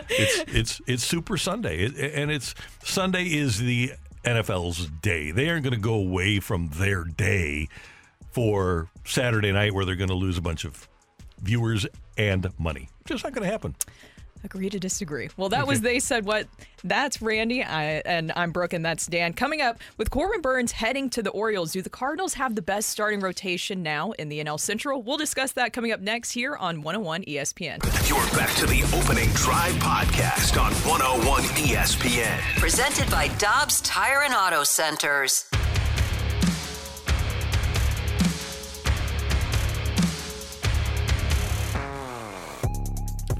Well, the Cardinals signed Keenan Middleton last night to augment their bullpen. And also last night, Corbin Burns traded by the Milwaukee Brewers to the Baltimore Orioles. And when you look around the division now, and yes, the Cubs lost Marcus Stroman, they added Imanaga. So the Cubs, at very best, probably are a wash with their rotation from last year. They brought back Kyle Hendricks. They've got an okay rotation. Pittsburgh has Mitch Keller at the top of their rotation. Cincinnati has Graham Ashcraft at the top of their rotation. They made some nice additions in Nick Martinez, and if Frankie Montas is healthy, he can be a serviceable guy. But I do think, and this is even though I don't think the Cardinals have a legitimate number one, but I do think their rotation of Gray, Lynn, Gibson, Michaelis, and either Thompson or Matz is the best in the division. When you look around, Pittsburgh, Cincinnati, Chicago, Milwaukee, and Milwaukee has really dramatically fallen off with the losses of Woodruff and now Corbin Burns. They might be actually at the bottom now, even though they brought Wade Miley back. I think the Cardinals have, and this is prohibitive, the best rotation in the division. I think 100%. That was my first reaction when I saw that news. One, I was really surprised that happened because with the Brewers, I thought maybe they would try to continue to build around him. I know that he was going to be very expensive, but they still could have kept him for this season. And so I was surprised by that move. But then my next reaction was, wow, this really opens things up for the Cardinals. And I do think now they do have the better starting rotation right now in the division. I asked you guys this earlier. Who is the top pitcher or the top starting pitcher now in the division? I do think Ashcraft is interesting. I think if Mitch Keller is, and by the way, the Pirates did finish ahead of the Cardinals last year, but if Mitch Keller is put it on teams and obviously Steele, I think front of the rotation wise, other teams are better. But here's the thing I'm looking at. I think that whether it's Pittsburgh, Milwaukee, Cincinnati, or Chicago, that the loser of the Matz-Thompson battle would be in any of those teams' rotations. Yep, 100%. And when they lose Corbin, it's a huge loss. So his projected WAR was near 4. The rotation for Milwaukee projection was around 11. It hurts. Don't get me wrong about what I'm going to say, but they're still pretty good. Freddie Peralta, Wade Miley, Colin Ray, Aaron Ashby. I was looking last night. They got Joe Ross. They got Carlos Rodriguez, Robert Gasser. I mean, they've got some options that they could use in their rotation. But, man, losing Corbin Burns is a big deal. And on the flip side of that, for Baltimore, they're going for broke. Yeah. New ownership. You get Corbin Burns, you think with an influx of cash. With the Angelos family, I think they own 30%. The new ownership has 40%. And then it comes 60% because once Peter Angelos dies. Yes. And so all of a sudden, they're going to spend money, presumably, and they're going to lock up their young talent and stay relevant in the American League East. Well, and here's the thing now, Baltimore, and this is what I always talk about when I talk about Dylan Cease or getting a guy like Burns. Now, if you are the Orioles, you feel pretty good about going into a series where you're going against Cole, Garrett Cole, or when he's healthy, Shane McClanahan. Yep. You feel pretty good against going, and now with Sale out of the division, going against whoever Boston can throw out there as their number one. If you're Milwaukee and their other starting pitching, filling out the rotation is very young, but very good. They'll have John Means back for the whole year this year. So they're going to be pretty darn good, and I'm really intrigued to watch them. Our friend Elisa, friend of the show, weighed in on the Cardinal pitching for 2024. So with bullpens, I think it's always a crapshoot. So I think right now I'm as happy as I can be. I mean, sure, I wish they would have got Hader, but that's a story for a different day. So yeah, the bullpen I'm okay with. I just want to know, no one ever addresses it. Who's driving in 1,125 runners left on? Could somebody please address who's fixing situational hitting? Just one time, one show, one segment. All right, everybody have a good weekend. Thanks. Lisa, it's interesting when you say that bullpens are a crapshoot. In 2013, the Cardinals hit .330 with runners in scoring position. They weren't any different than they were in 2012 or 2014, but it was a crapshoot. It just happened. And that's what happens many times with runners in scoring position. The analytics people or the sabermetric people, and by the way, I'm talking to the Bob Bragg chapter of the Sabre tomorrow. It's going to be fun. But there's a lot of people on that a believe, Saturday? Yeah. Oh, nice. A lot of people that believe there's no such thing as clutch. I do think that there is such thing as clutch. But normally, you aren't going to hit 330 when the rest of the team is hitting 275. That was an outlier. And what the Cardinals have to hope is that if they hit 265 as a team, that they hit 265 with runners in scoring position. I think clutch is a real thing. Just ask David Freese. Mm-hmm. That whole experience. Yep. Why is Reggie Jackson called Mr. October? Yes. Right? Yeah, it is. It's a real thing. And that was one of the things that is one of the great things about Mark McGwire. When you talk about David Freese, Mark McGwire is so into the mental aspect of hitting. Many people in baseball now, why did Jordan Walker get sent out last year? It was for physical things. It was to enhance his launch angle. Mark McGwire is all about the mental, and I hope there's somebody within the Cardinals organization, whether it's Turner Ward or anybody else on their hitting staff, that does stress the mental aspect of playing the game. Baseball is so process-oriented now that they've almost gotten away from results-oriented.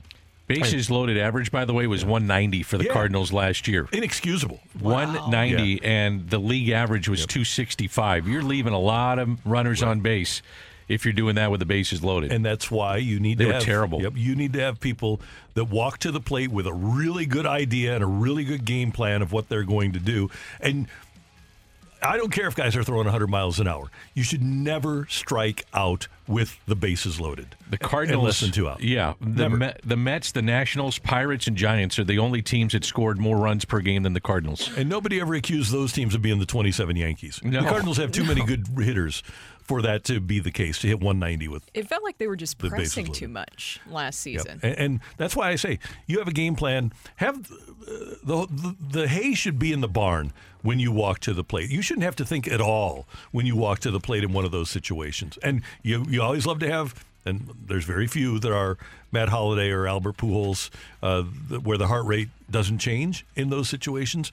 But I believe if you have a game plan for the situation when you walk to the plate, and I've never been a hitter, this is just talking from people that know hitting. Albert, Mark, it seems like if you have a game plan, you're in a much better spot.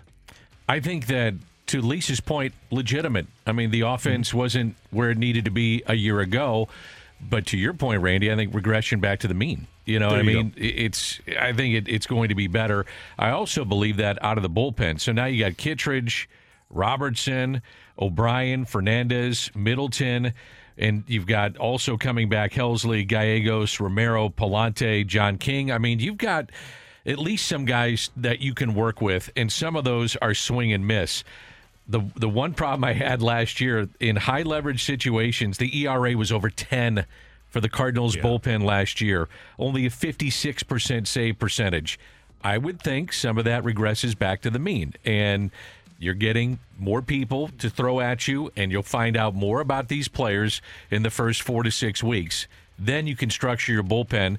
They probably have ideas where guys will be fitted in during the games 6th, 7th, and 8th, 9th, which we talked about earlier. Mm-hmm. But at least there's more options, legitimate major league options, and guys that have swing and miss. Yeah. That was a real problem last year, the swing and miss. I think they were 29th out of Major League Baseball. And can I give you guys a really important salient point? The guy to watch in spring training is number 58. His name is Wilking Rodriguez. He's back, baby.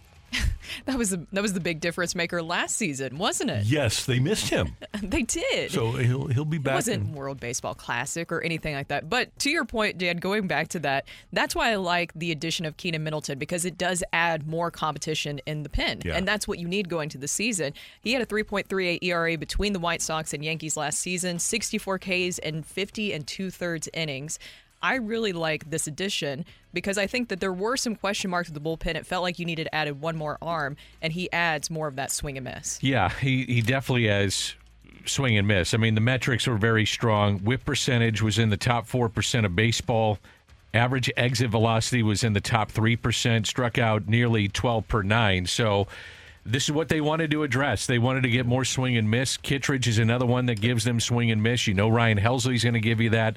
So I think on the surface, at least, talking, 3 to 4 weeks out from spring training, it does seem to be a better bullpen, which had to be addressed. And we should note here, Keenan Middleton is the guy that ripped the White Sox culture. He talked about the rookie that was sleeping in the bullpen and said that there really were no rules for the White Sox last year. So he's a guy that cares about winning and about what it takes to win, which I like a lot. I wonder if I bet they went to Lance Lynn and said, tell us a little bit about the makeup of this guy. Why wouldn't you use that as a resource? Yeah. You know, use some of the players that you have to ask them about other players in the league. Yeah. Here's a great quote about the White Sox last year from Middleton. He said, "We came in with no rules. I don't know how you police the culture if there are no rules or guidelines to follow because everyone is doing their own thing. Like, how do you say anything about it because there are no rules?" That's a good point. Wow. That's to be on the record and say that? Yep. Wow. You have rookies sleeping in the bullpen during the game. You have guys missing meetings. You have guys missing PFP. And there are no consequences for any of this stuff. And then, obviously, the writers went to other players and former players, and they said, yeah, that was the case. That is Dan. That is Brooke. I am Randy. Coming up here on 101 ESPN, some NFL news and notes. And at the bottom of the hour, we're going to talk to new Cardinal reliever Andrew Kittredge. He's coming up later in the show on 101 ESPN. You're back to the Opening Drive podcast on 101 ESPN. Presented by Dobbs Tire and Auto Centers.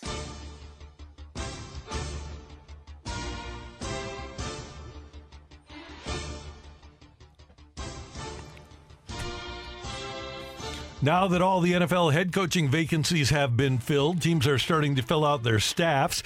And one of the more interesting rumors, and it seems like more than a rumor here, is that Dan Quinn, the new head coach of the Washington Commanders, named as the head coach yesterday, is interested in and getting mutual interest from UCLA head coach Chip Kelly to be the offensive coordinator of the Commanders. If Chip Kelly leaves UCLA and leaves the Big Ten, where he's had a level of success, to be a coordinator in the NFL, that will tell us all we need to know about coaching college football these days. That's exactly what it will tell you. It will tell you that things are very concerning and that there needs to be some sort of change. This is coming because of the transfer portal, NIL, NCAA, as we were discussing earlier, just really kind of breathing down the necks of these universities as they're all trying to figure out how to navigate it. And then with the retiring of Nick Saban, too, this is a very big change in college football. I don't blame, honestly, the college football coaches for wanting to go to the NFL. Other offensive coordinator news, the passing game coordinator for the Jaguars, Nick Foles, to be the new offensive coordinator of Brooks Tennessee Titans. Yay! There we go. Excited? I did not see that news yet, so I'm very excited. I was more excited about the reports that Bill Callahan is going to be going to the Titans to join his son. He's been around. Yeah, he actually was the head coach of a Super Bowl team that lost, but was the head coach of a Super Bowl team. Were you guys surprised Ben Johnson didn't get the gig with Washington? Oh, apparently yes. they were on the way there, and then all of a sudden they say, nope, he doesn't want it. He wants to stay where he's at. I guess you could look at it, if he stays, he's got a really good QB. I don't know if it's a franchise QB, however you want to define that. But you sit there and you say, I've got probably a top 4 to 5 offense coming back. I compete in the NFC. We talked about the QBs before. If I'm Ben Johnson, I'm back in the loop again next year. Now, Mike Vrabel is probably back in the loop, maybe Bill Belichick, but he's so young, he's going to have a shot. Kimberly Martin this morning on Unsportsmanlike said that teams were concerned when they interviewed Ben Johnson that he didn't really have a plan for a staff for who he was going to bring in as his coordinators and position coaches. That's a big part of what you need to do is putting together a staff. Now, if I'm not mistaken, this is the second time that Ben Johnson has done this, correct? 2 years in a row. So if he does do this again next season, I would assume that you would have to actually do it at this point, because why would you continue to interview for head coaching jobs? But if you're Mike Vrabel and Bill Belichick and you know that Ben Johnson and some other coordinators are going to be going through that again next season, what are their chances of actually getting back into the NFL as a head coach? Yeah, well, those guys will... At some point, I don't know about Belichick, but Vrabel will get another opportunity. Belichick is, the season after this one, he's going to be 73. Do you really start a rebuild? Because generally teams that hire new coaches are not good. So do you try to start winning with a rebuild with a 73-year-old head coach? I don't know.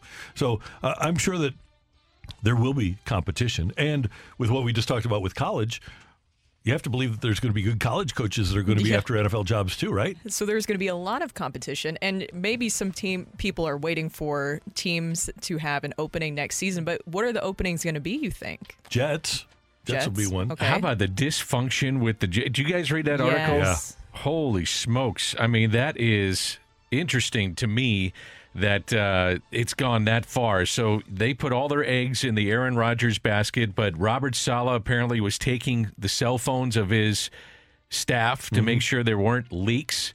Are you kidding me? Yeah, it's a bad situation. Really bad situation. This is the NFL, man. That's the sort of lack of leadership that will cause a coach to get fired. So he goes into next season on the hot seat. I would think that next year Sean McDermott would be on the hot seat. Cowboys. Yeah, that's definitely the hot seat. I wonder if there's another non-playoff season in Jacksonville. They haven't been the most patient organization, so does Doug Peterson feel some heat next year? Todd Bowles definitely will feel heat in Tampa Bay next year.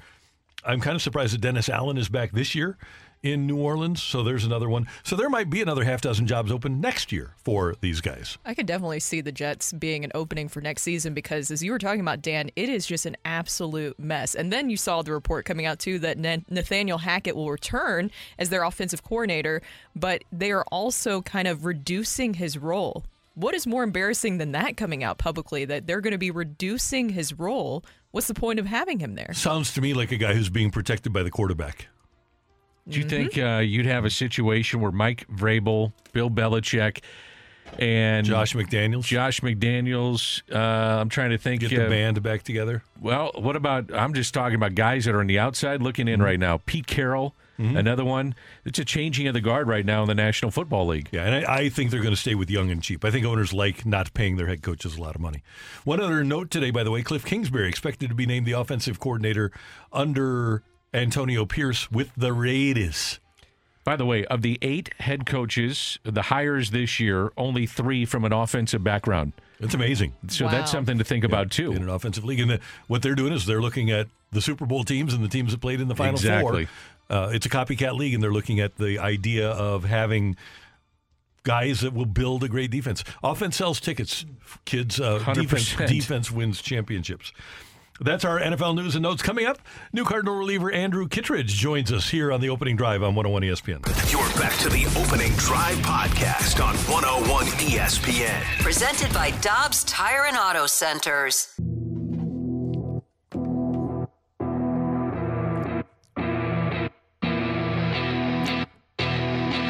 With Brooke Grimsley and Dan McLaughlin, I'm Randy Carricker. Great to have you with us on the Opening Drive on 101 ESPN in St. Louis. And now joining us on the Celebrity Line is new Cardinal reliever Andrew Kittredge. He was acquired from the Tampa Bay Rays about a month ago, and it's great to have Andrew on the air here on 101 ESPN. Good morning, sir. How you doing?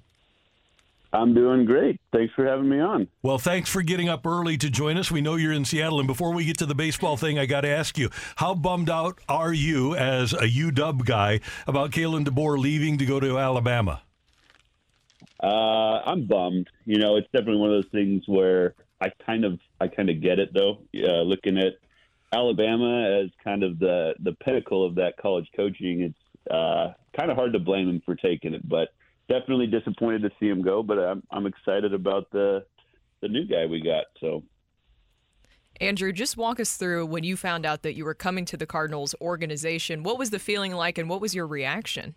That's an interesting question. The first 48 hours or so, it was just kind of processing it. You know, it always kind of you never really. I mean, I knew it was possible this off season, but you never really expected And so it kind of took it just a minute to kind of really understand what was going on. But after that, it's excitement. You know, I think I've been fortunate to get traded to an organization with such good history and a strong fan base. I mean, everyone just talks about the fan base and how it's such a great atmosphere to play in at Busch Stadium. And you know, I'm just really looking forward to it at this point.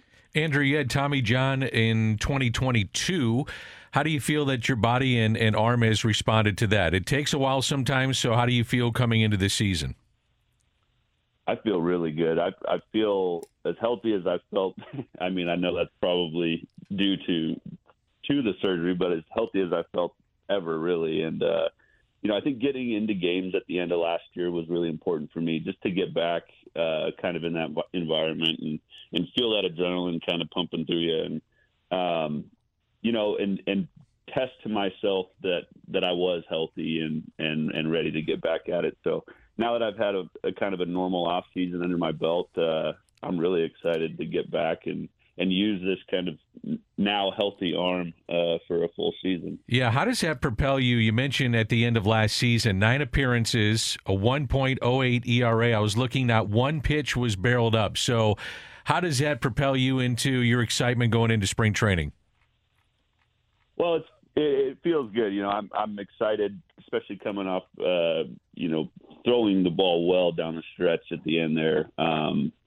I think anyway, you always want your last outing of the year to not be something negative you got to think about all off season. So, I was happy with how I threw at the end of the year, and I think it's just something really to build on heading into this year. But now it'll be with the St. Louis Cardinals, and I'm really excited about that.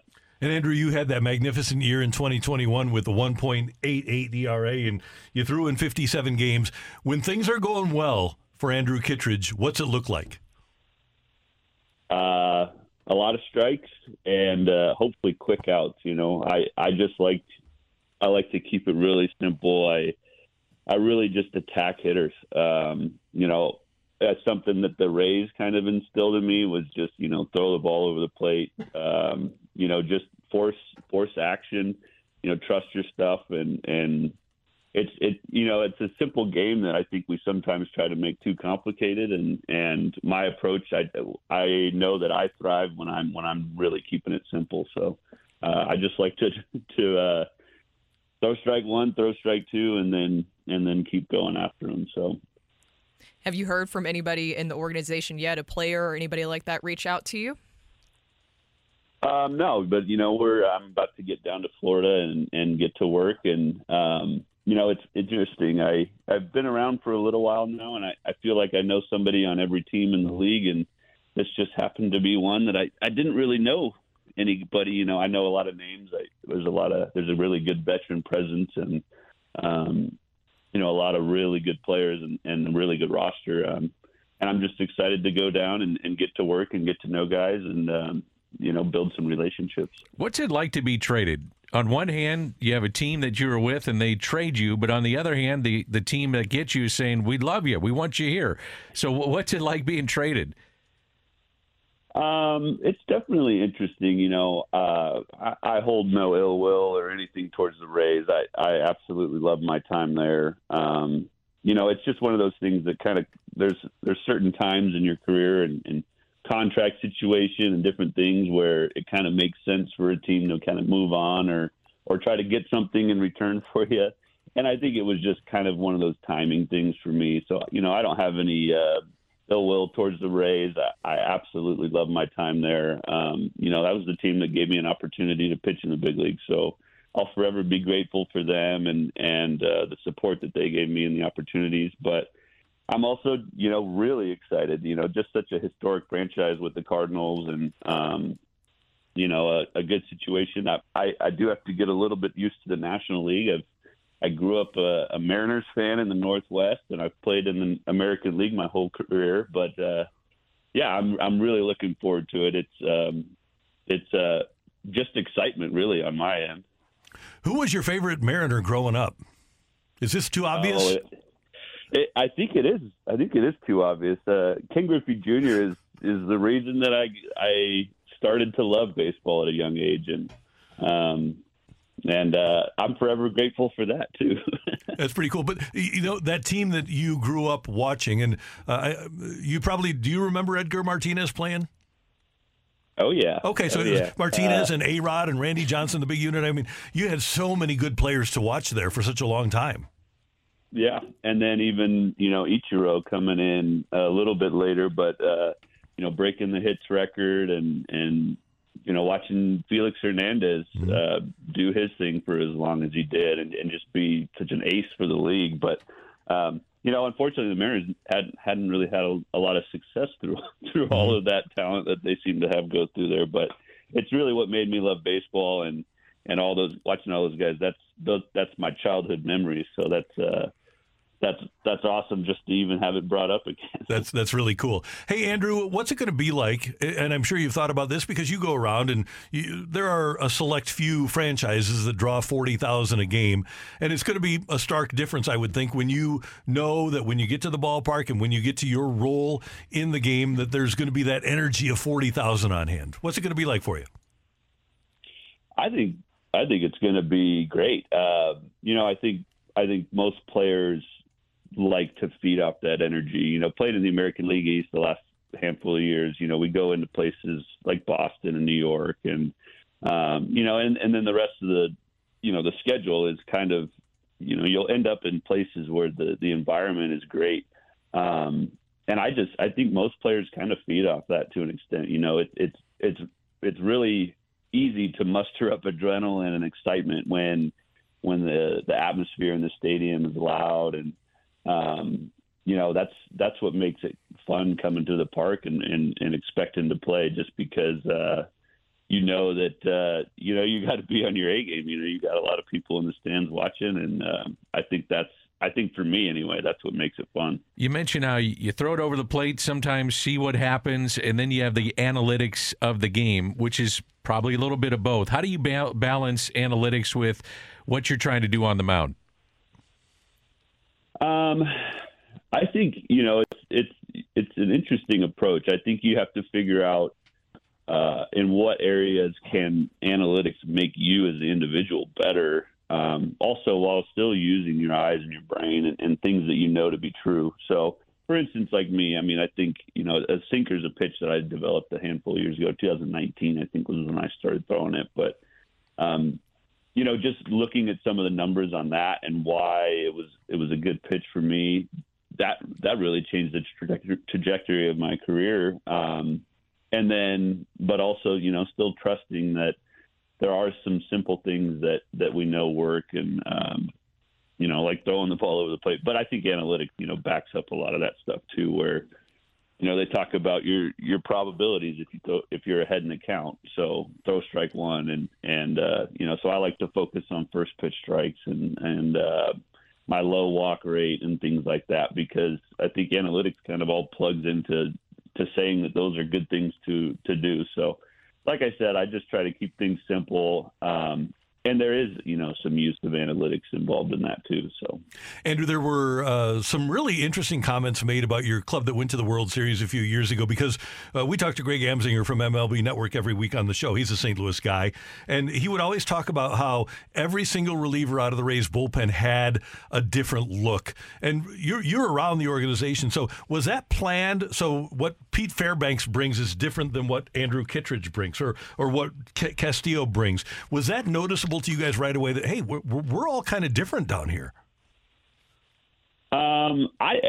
It was noticeable to an extent. I don't know that it was maybe by design as much as it was a coincidence. I mean, I guess maybe that's a question for some of the higher ups with the Rays, I guess. But what I did know is that they did a really good job of identifying what individuals did well, and then would just really, kind of put them in that like, hey, we want you to do that specific thing. So, like, for instance, my first year up, I was, my slider was my best pitch, and they just said, throw it more. And I think I ended up throwing, 75-80% sliders that year, just because they were saying, this is your best pitch. This is what you do well. Do that. So I think they really just instill confidence in guys and really try to maximize what it is that the individual does well, and then they try to get them to do that all the time. So, I think a lot of times it looks at different ways. You got Fairbanks who's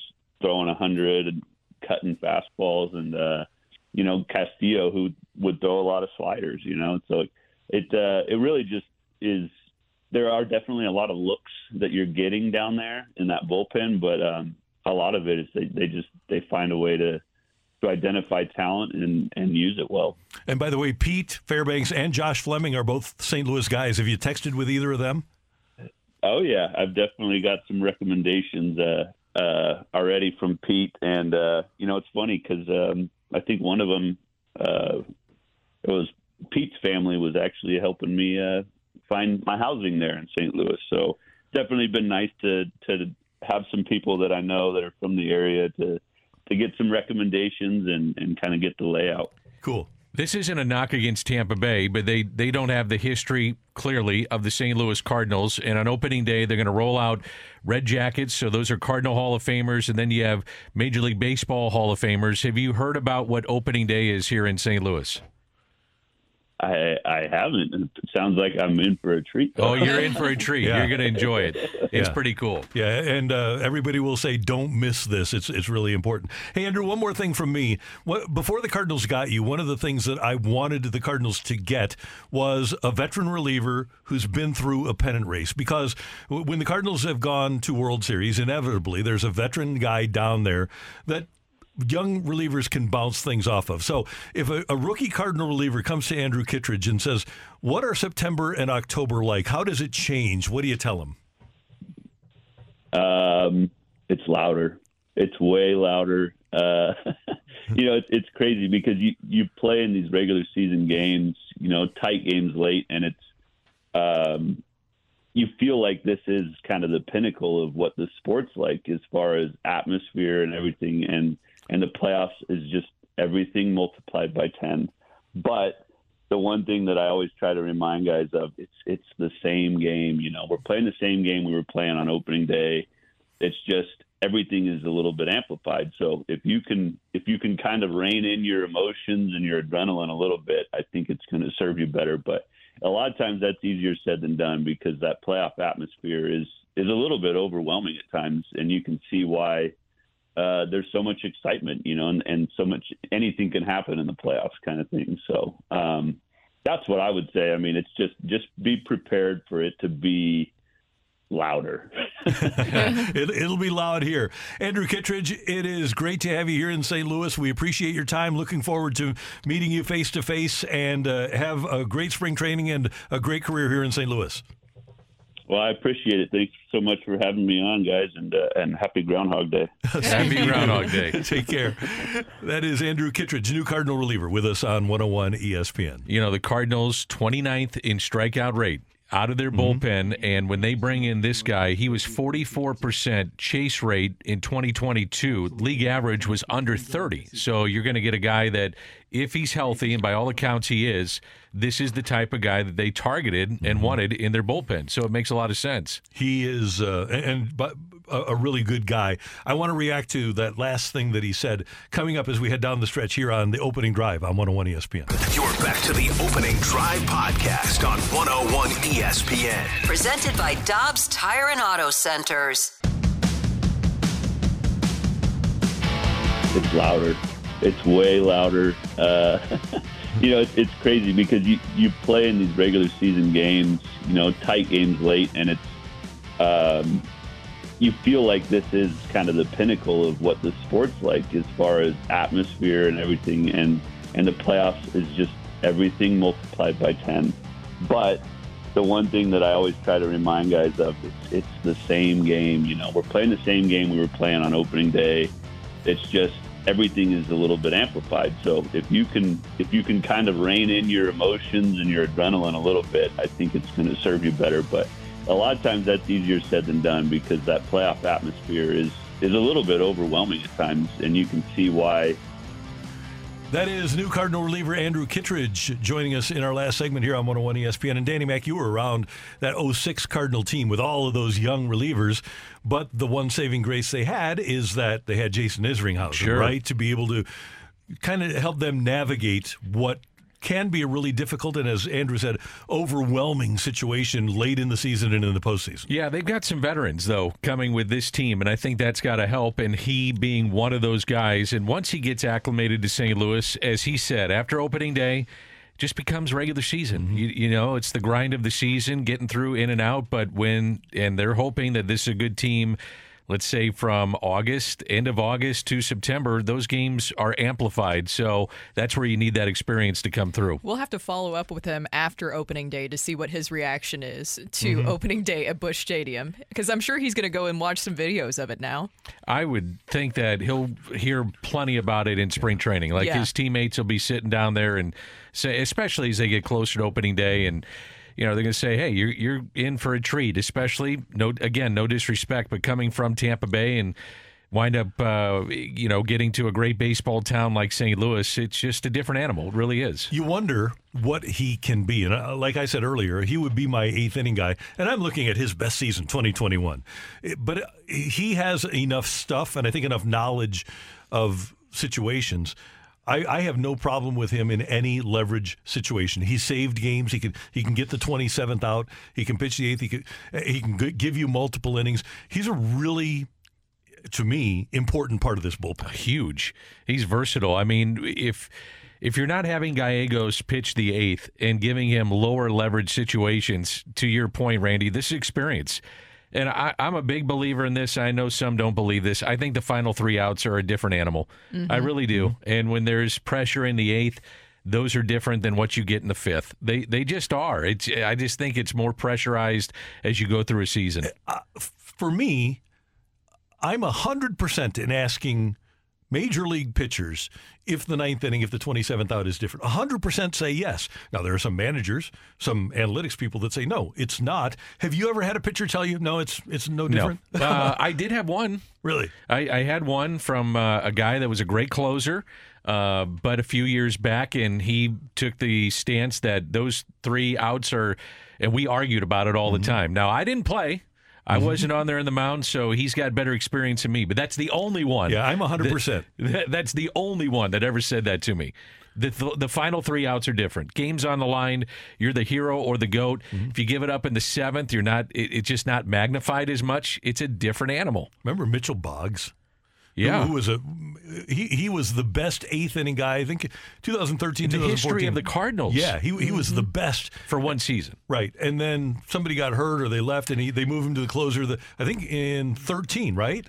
He went to the WBC, and Joe Torre was the manager. And if you don't believe the WBC has an impact, it has an impact when these guys go away from their teams in spring training. And he was not the same when he got back. But he was also the closer. Yep. And he was just never the same when they put him in that position where he had to close the game out. Andrew Kittredge coming in, I liked everything that he had to say, and also that mentality that you're talking about that he will bring to this bullpen. He felt like we said that you need to add one more veteran arm to that starting rotation. He fits that to a T, and he really seems to embrace some of that chaos. But then also his return to the mound, Danny, you asked them about this. His return to the mound towards the end of August last season after Tommy John surgery, for him to get back out there, I think that says a lot too. He's got to be chomping at the bit. Yeah. With the fact that in 9 appearances, not one pitch was barreled up. That means to him, I'm sure, I'm back.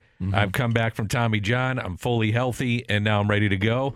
And he's going to get a clean slate here in St. Louis. If I'm a non-closer in Major League Baseball now, and my team, if I'm Andrew Kittredge, and the Cardinals come to me saying, hey, we'd like to sign you for 2 years, buy out a year of free agency, based on the way the market has gone this year in free agency for relievers that aren't closers, even for Josh Hader, I would sign it. Well, here's the thing that was interesting to me was the percentage of sliders he's thrown. Now I know why he had Tommy John. Yeah, right. And I'm with you. If they would try to extend him, which we're getting ahead of the game, but I'm with you, Randy. I mean, bullpen guys are still out there. They're not signing for huge amounts of money. The big names are, but nobody's getting more than a year. The middle run guy is not that he's getting left out. It's just you're not seeing multi-year deals. Phil Maton should not be on the market on February 2nd. No. There's a few others that are in that really same boat. Yeah. We have a great balloon party coming up. T-Mac and Ajax, are they both here?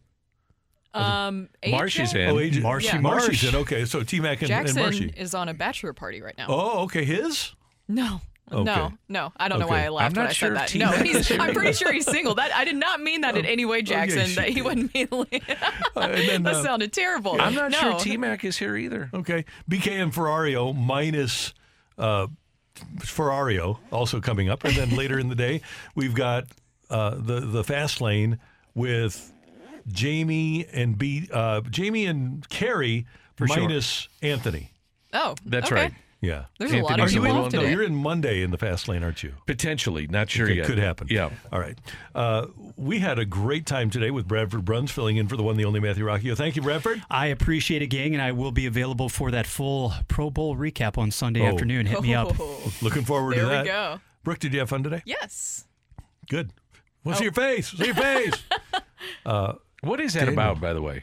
Well, so Dan, when we fired up the YouTube channel, there were some people who were upset because this monitor used to be like right in front of my camera, and they would be okay. upset they couldn't see my face. Gotcha. And they wanted to see Randy's face. They wanted to see Carrie's face. Oh, no. Daniel. Yeah. We've enjoyed this. Thank you. Absolutely. Thanks for having me. And thank you all for listening. Thanks to our super fan, Nancy, who sent in the First Watch breakfast today. It was fantastic. We appreciate that. And we appreciate you tuning in, texting in, and being a part of the show for all of us until Monday morning at 7. Have a great weekend, St. Louis. You've been listening to the Opening Drive podcast on 101 ESPN and ESPN.com. Presented by Dobbs Tire and Auto Centers.